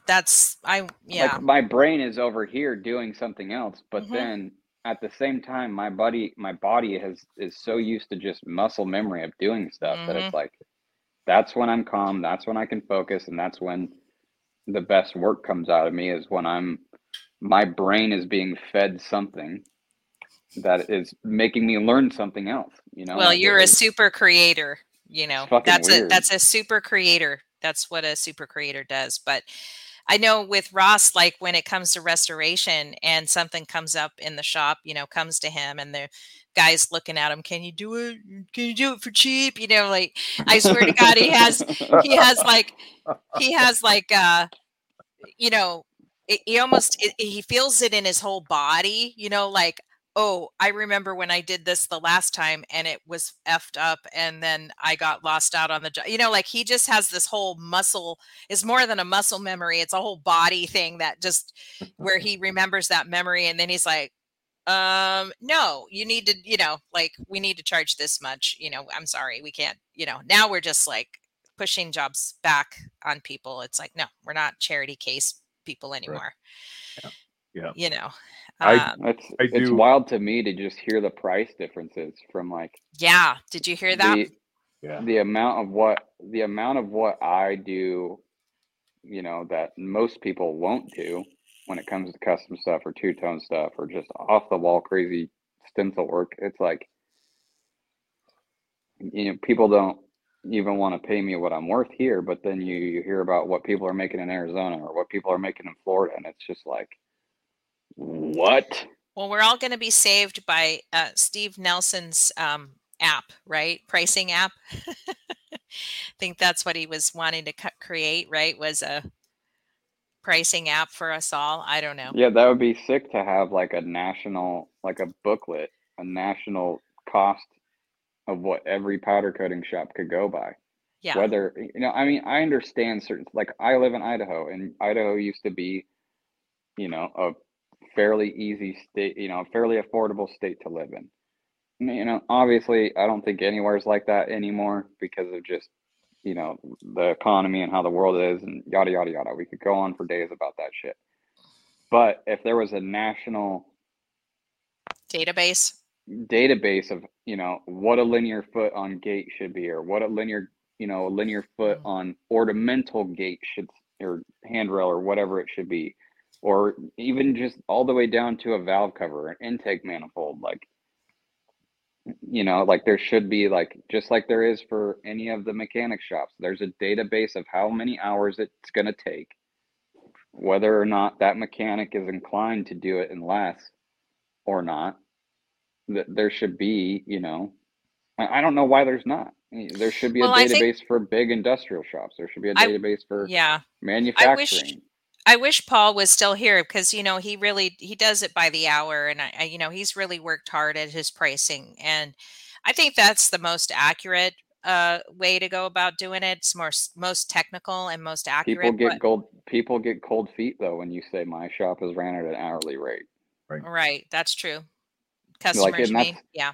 That's the shitty thing. Like I get, 5 to 20 phone calls a day, and what is come out of their mouth? The first thing I ever say anything, they don't even say, "Hey, how's it going?" It's, "Hey, can you give me a price on this, that, or the other?" And it's like, yeah, I'm going to give you a price, but it's not going to be guaranteed because I don't know what it looks like. I don't know how much paint's on it, if there's any paint on it, like, or how big it is, or what color you want, or yada. There's just so many ladders we got to climb up, and I know that's why I came up with the rim cost thing.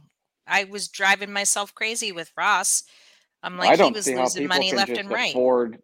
I don't see how people can afford spending, $7,000 to $10,000 on building a chemical strip setup. Like that's fucking That's the asinine. argument of the hour with the Scots right It's now. fucking crazy. I'm like, I need it so bad, but I You can't. can have it. I can't afford it. Let alone like, okay, I'll I ship can you barely. ours. I'm not. Ross is not impressed so far with our tank. I can barely breathe with the shit I'm using right now in a little tiny bucket, stripping little tiny Yeah. parts. It's like, what is a huge system gonna do in here when I kind of, realized in the very beginning, making as many screw ups as I did, learning, the number one thing you got to have is you got to have good blasting and you got to have a good chem tank. You've got to Yeah, be. you have to. That and a good air compressor. Yep. And so, I fabbed up mine, had mine fabbed up, and I bought an IBC from Benco just before the pandemic. So I had 275 gallons, and it takes 250 to fill my tank. And Jeez. and then I What are you doing to neutralize it? and here's a something that I'll throw out there. It's a little trade. I wouldn't call it a trade secret, but it's something that I stumbled into. Mm-hmm. And I had a neutralizing tank, and last winter was really cold, typical Michigan, and I'm rinsing parts in the neutralizing tank, and I'm rinsing them, and I'm neutralizing them, I'm rinsing them, and I noticed that the tank was getting really strong. Not my primary, not my big 5-foot tank, but the IBC rinse tank was now becoming an additional chemical strip tank with a ton of water on top of it. So what that has allowed me to do now is I'm still working off my tank is still full off my original 250 gallons. What I do now is let's say I've got wheels that I'm not going to get to till next week. I'll take them and put them in my quote unquote rinse slow all the pre-strip free strip that works absolutely beautiful as a strip. So are you using B17? And then I'll bring that out, of course, and then I have a dedicated neutral tank for neutralizing. But I just stumbled into it. But my original rinse tank, because I didn't drop the pH in it, got behind on putting in my baking soda and my trisodium phosphate, became a secondary strip tank. Wow. Greasy, nasty stuff. It never goes in my good tank. It goes in that. No.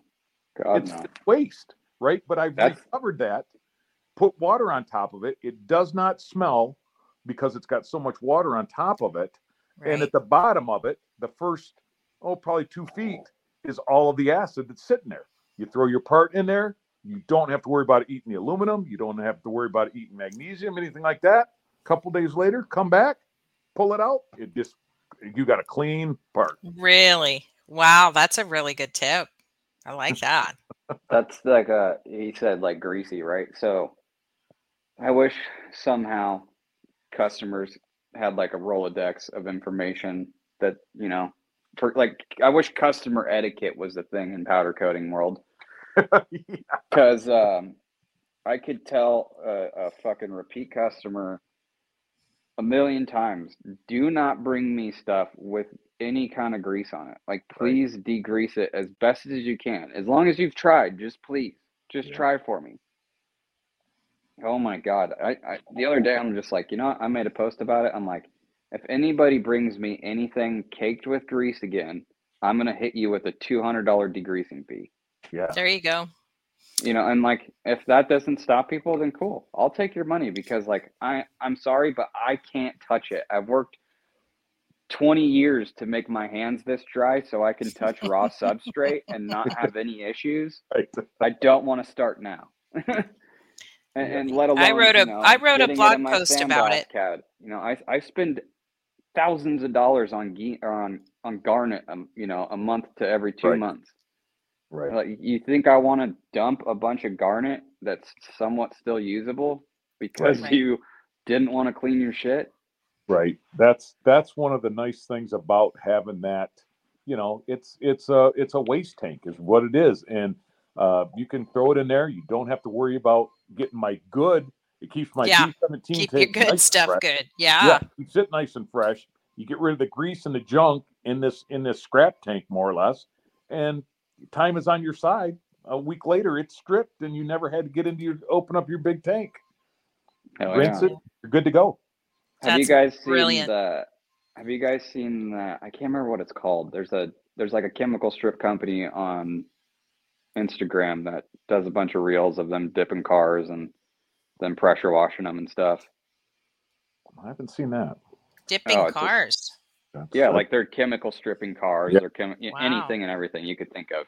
And it's posted to good music, and the dude's really informative and funny and yada yada. I'm spacing his name right now, but I was thinking about it. I'm like, why isn't there powder shops that have, a pretty big enough tank to do a car? So like think about it. You could have your own blast business. You could have your own chemical stripping business on top of then you have within the same building your finishing business.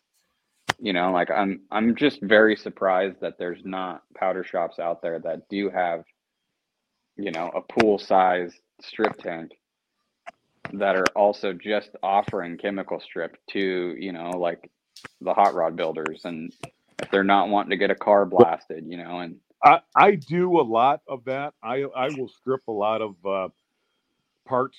The guys will just want stuff stripped, and they want to wet paint it, or they want to, some of the manufacturing different people we have, they'll want it stripped, and then they'll take it back, and then they'll, have to put it in a jig or weld it up or whatnot. So with my tank, I've got probably. My tank is probably the biggest one next to, I think, Detroit Wheel in refurbishing. They have, I think their tank is, I think they have a 10-foot tank, but mine's 5 foot. So I have about the biggest one here in Michigan. So I get a lot of that stuff. And yeah, you can build a whole business just off stripping, and a whole business just off blasting, and a whole, and that's kind of how crazy. I set up with 3 different I guess builds. some of the ones that, like, when people call us for stripping or blasting, mostly it's blasting, if it's steel, they got to know what they're doing with it after, like, because the minute it's done out of the blast room, if, we try to put an inhibitor on there, Right. that we've covered here on the show, one of the ones we use, it'll give you like 72 hours. But a lot of these guys don't realize, okay, as soon as it comes out of the blast room, you got to send it to your painter, or you got to do something with that. You're in a really small time window, especially depending exactly on what's in the air and where, especially in your guys' environment. Yeah, right. Pretty much. Yeah. So, it's fine enough that they call, and we get calls all the time. A lot of calls we're getting right now is for mobile blasting and stuff. So I'm seeing an uptick with that. It's possible we might be able to get into that fairly easily, but yeah, not right now. It's not enough calls, I guess. So that, or it's like educating your customer on, like, they bring you a mixture of parts, aluminum, steel, this, that, or the other. And it's like, I think it's one thing. I think I've only seen one person preface this in our industry, and it's Kaiser, because Kaiser's God when it comes to just doing things by the fucking book. But, he was touching on, like, you can't, like, if I have a bunch of steel in the shop that I'm, blasting and coating, I can't just switch to aluminum parts without cleaning out my room, because all your media is contaminated with carbon. Right. So it's like I'm a pretty big stickler about that, just because I'm a one-man band. I don't like to redo stuff as much as I don't have to. But it's like, if I got dirty steel coming in, I got a bunch of like burnt media or halfway good media that might be dirty. Yeah, I'll blast the steel with it, but if anything's going in my cabinet that's brand new aluminum or any kind of aluminum, that's always a fresh bag of 100 or 80 grit garnet that's going in. Okay, I got a thing going on with Mike Wood.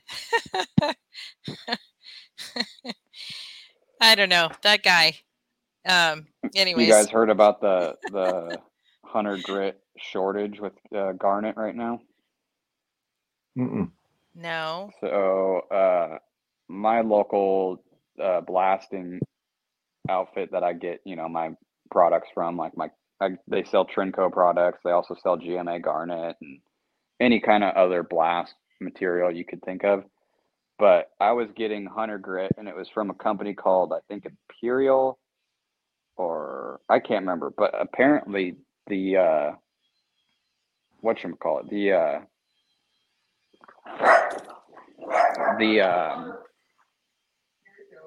the mine that the garnet was coming out of, I guess, was here in Idaho, and they like basically ran out of it.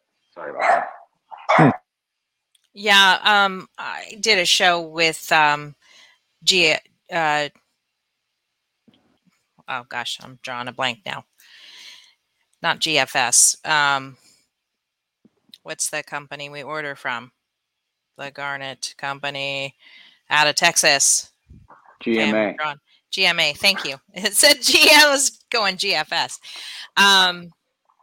I did an interview with him, and of course, their mines are in Australia. They were That's pretty wild well. because doesn't a bunch of the pigment that goes in a lot of our powders come from Australia too?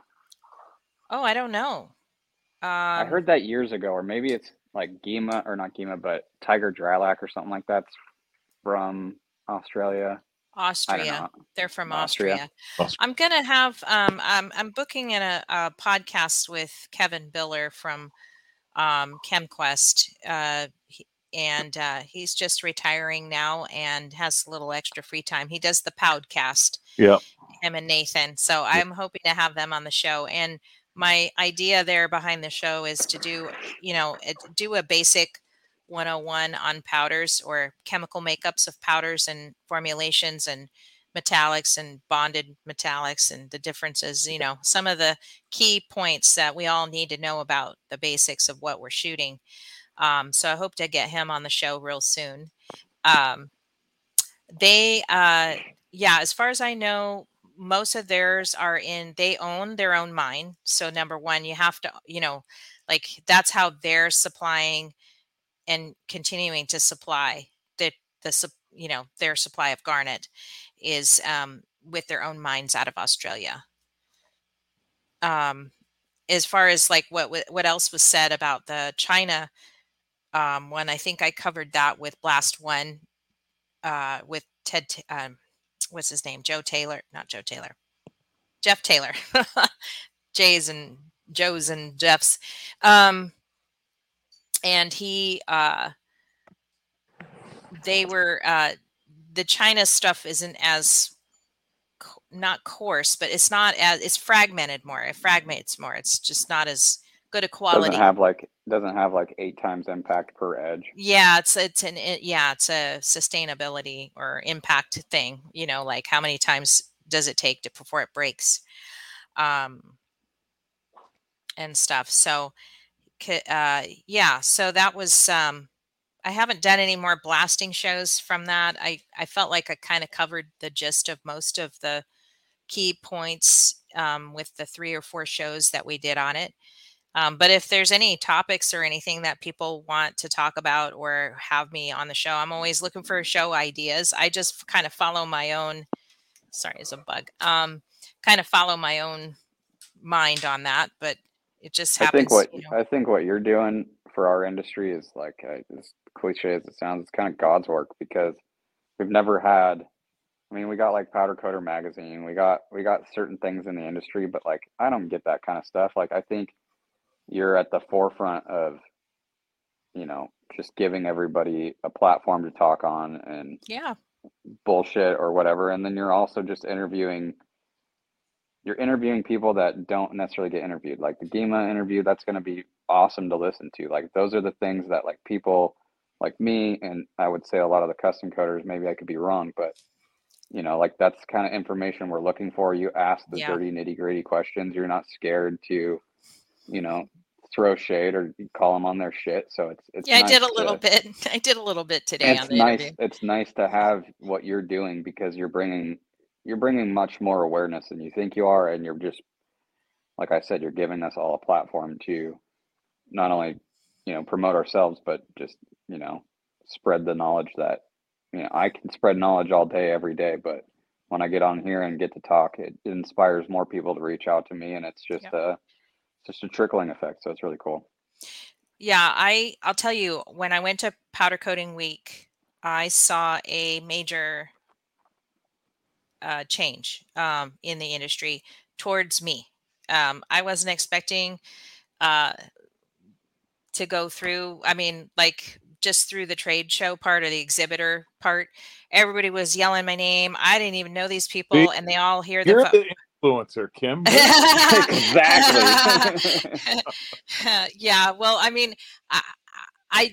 I underestimated the popularity. I know that you guys all listen to my show, and I'm so grateful and thankful and stuff, but this was like a head-turning moment for me because I realize now the industry is starting to turn and pay attention to me and the show and They're what I'm listening. saying and stuff. Yeah, they're listening.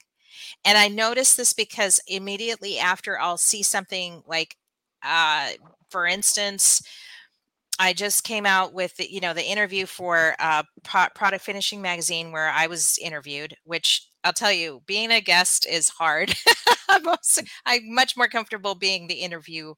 But it was a great place and platform for me to kind of put out where I think I'm at right now in my thinking about the industry.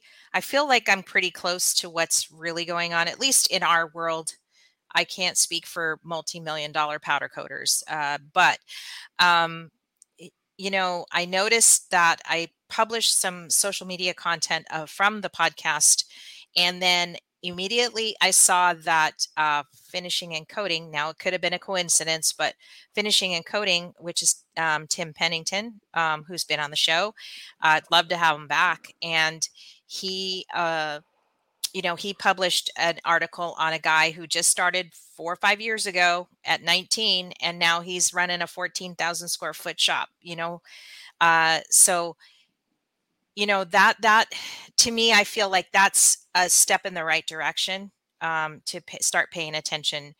And it's that was my main comment. I haven't posted it on LinkedIn where they all are, but I got enough clout where I think people are hearing about the show and learning more about the show, and I do continue to have expert guests. I've got more in the works that are coming on that are going to talk about some more global issues too as well. So I'm encouraged by what I see. I'm happy with the milestones, and I'm hoping by the time we're done publishing this show today, we're so close to 25,000 downloads. Do you know how big that is in podcasting? That is huge. That's huge. It's You're amazing.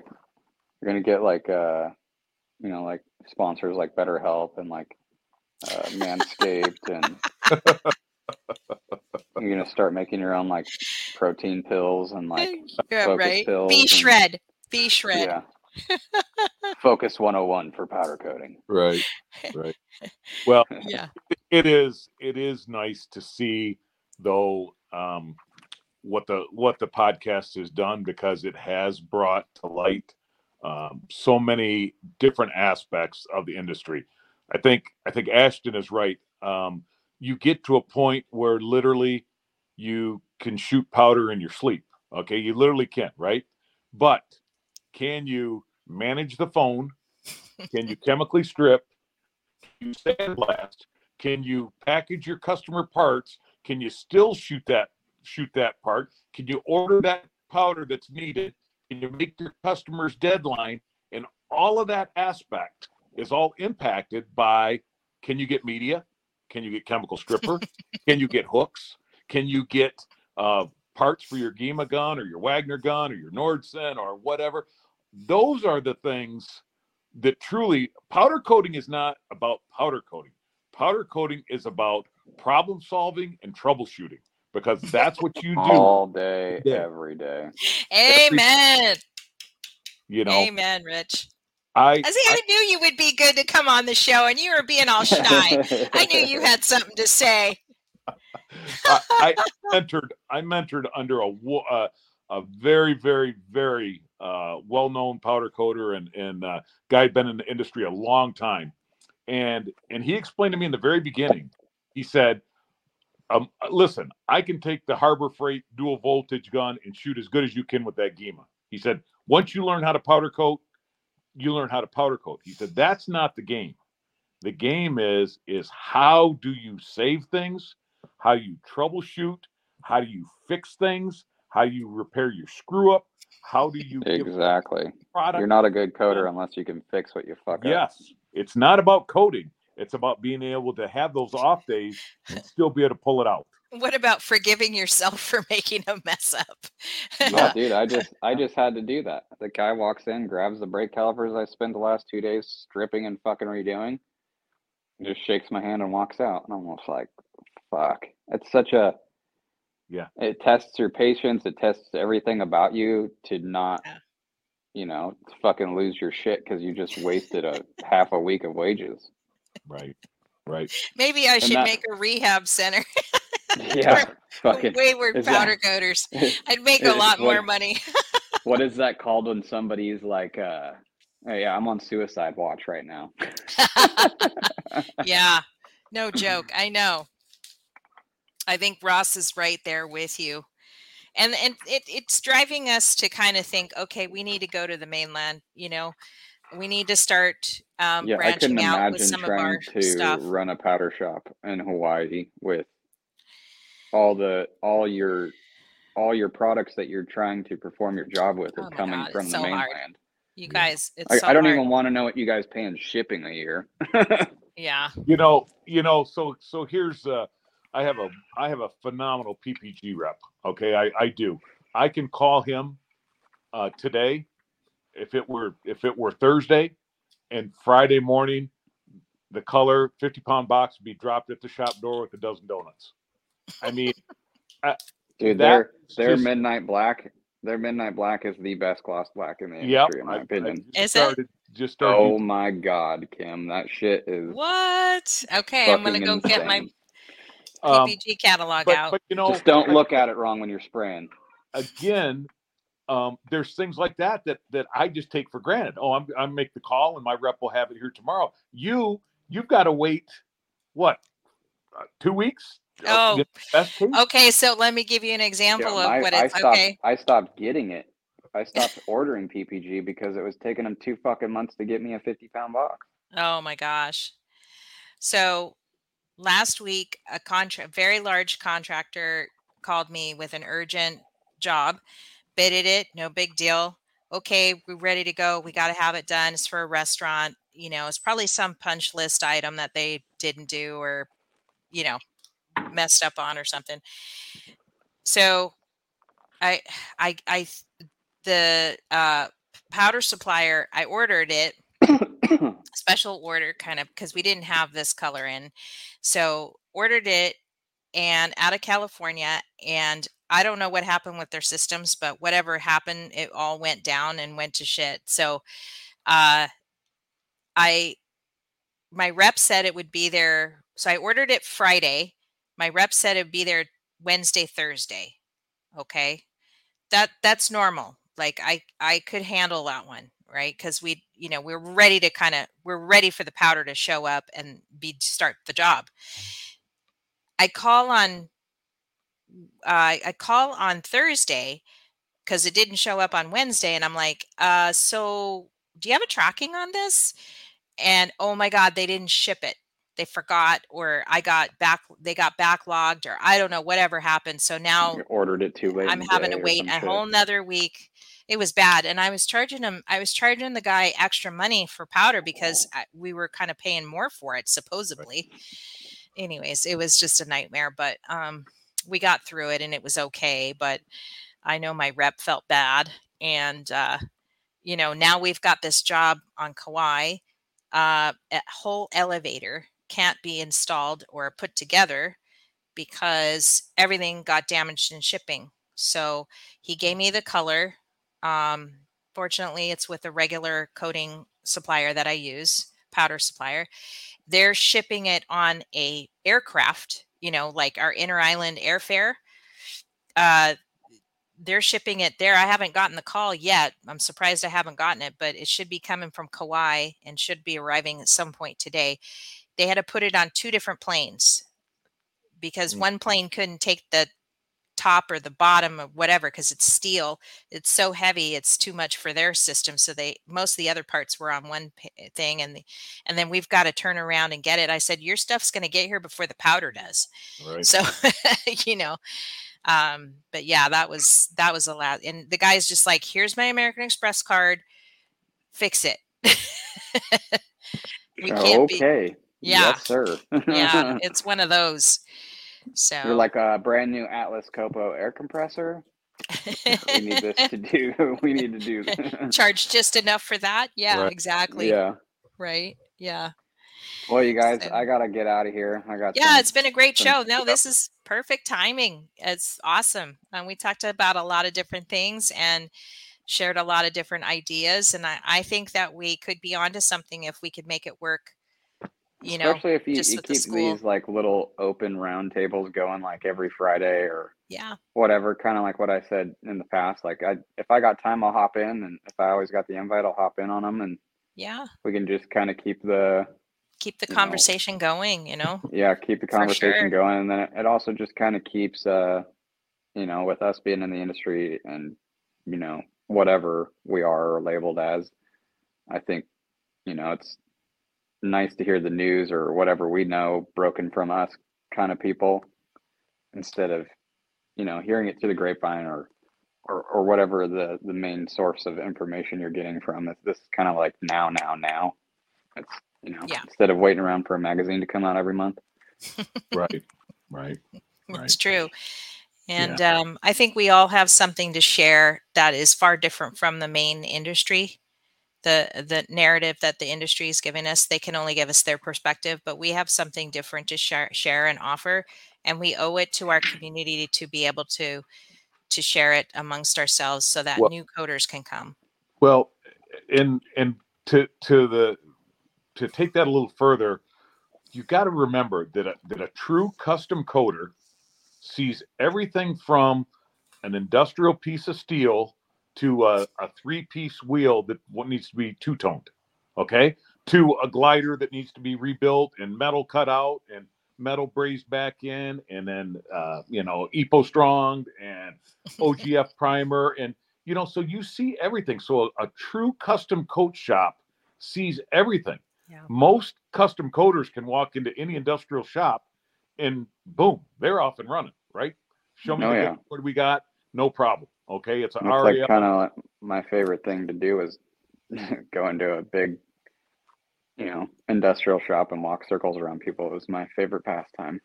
But on that same token, we take industrial coders and go to tell them, okay, so you gotta build the mill thickness up on this glider because it's got the pitting is so bad, and they want this museum quality, and it needs to be sanded, and then you got to run your zinc on it or your whatever epoxy primer you're gonna whatever. They're lost. So there really is 2 different worlds out there. There really is. Yeah. And I do not miss those days of reading an invoice sheet, and we were doing stuff for this company called Revamp that was making all these fancy like cutout panels for like they go in and they remodel like high-end skyscraper buildings or whatever, right? Mm-hmm. And I remember like walking into the booth those days and like reading the invoice sheet, and it's like calling for 3 mils of primer, and then it's calling for 3 mils of top coat, and that's like there can't be any window framing, there can't be any imperfections. Like those days when you were told you have to spray by spec, those are some of the most stressful, like under the gun moments, and like those are the days where you're second guessing yourself. And I would like to figure out what is the best way to train a coating applicator to understand like what 3 mils or what 2.5 mils looks like when you're when you're bouncing primer visually. Mm-hmm. And it's I wouldn't say it's necessarily visually. Obviously it's a lot of how the powder's talking to you. Like a lot of people will say, oh, more fuzz, but more fuzz just means back ionization in my opinion. So like there needs to be those barriers. That's a great topic.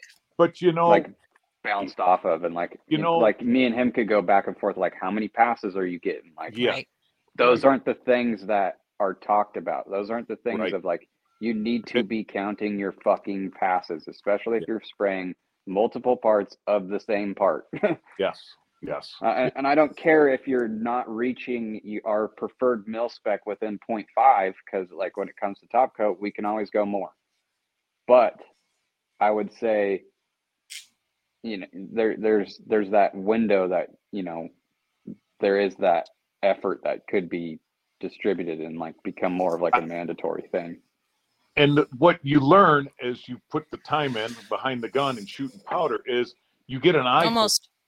Right? You get an eye. You get second nature. And you can look at it and you know when you're light, you know when you're heavy. You know exactly how many, and it's, I don't know, when I was taught and my mentor said, you'll know. Okay? And I'm like, what do you mean? How will I know? You'll feel it. You will know. You will see it, you will feel it, you will know. And you know what? 5 years later, I know what he means. I know what that is, you know? Yeah. So the main thing is like, if you can't see it, you need to spray a couple passes and don't shine your flashlight straight at the product, but hold it like along the product so you can see like the peaks and valleys of the powder. So then like, okay, do one pass, look at it. Do another pass, look at it. And then you're watching the powder talk to you beyond passes. Like, and a lot of people, I would say, like they want to go in and they want to spray Faraday areas first, or if it's a channeled piece and they're wanting to spray the Faraday area first, like, dude, just avoid, like, don't even think about it. Right. Don't even think about it. Work the part and then bounce into it. And you would be surprised you don't need to sit there and try to beat the living hell out of that corner. This is the kind of stuff that we could present in a course or live stuff, you know, or even just talking here. But I mean, this is, you know, it's stuff that is very hard to teach.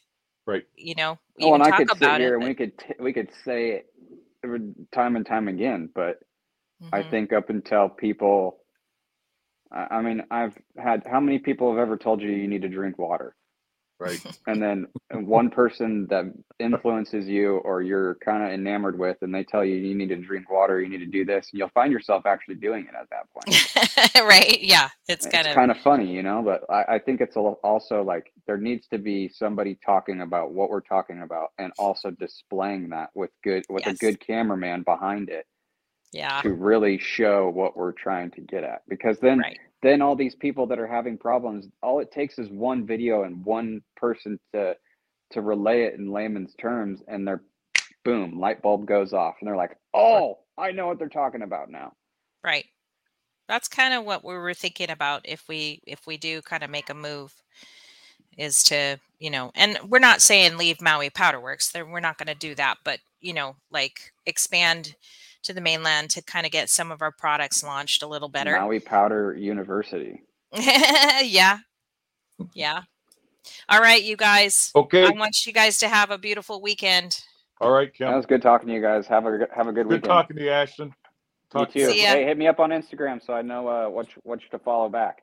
Right on. Rags to riches, baby. Rags to riches. Oh yeah. Okay, sounds good. Awesome. See you later. Bye.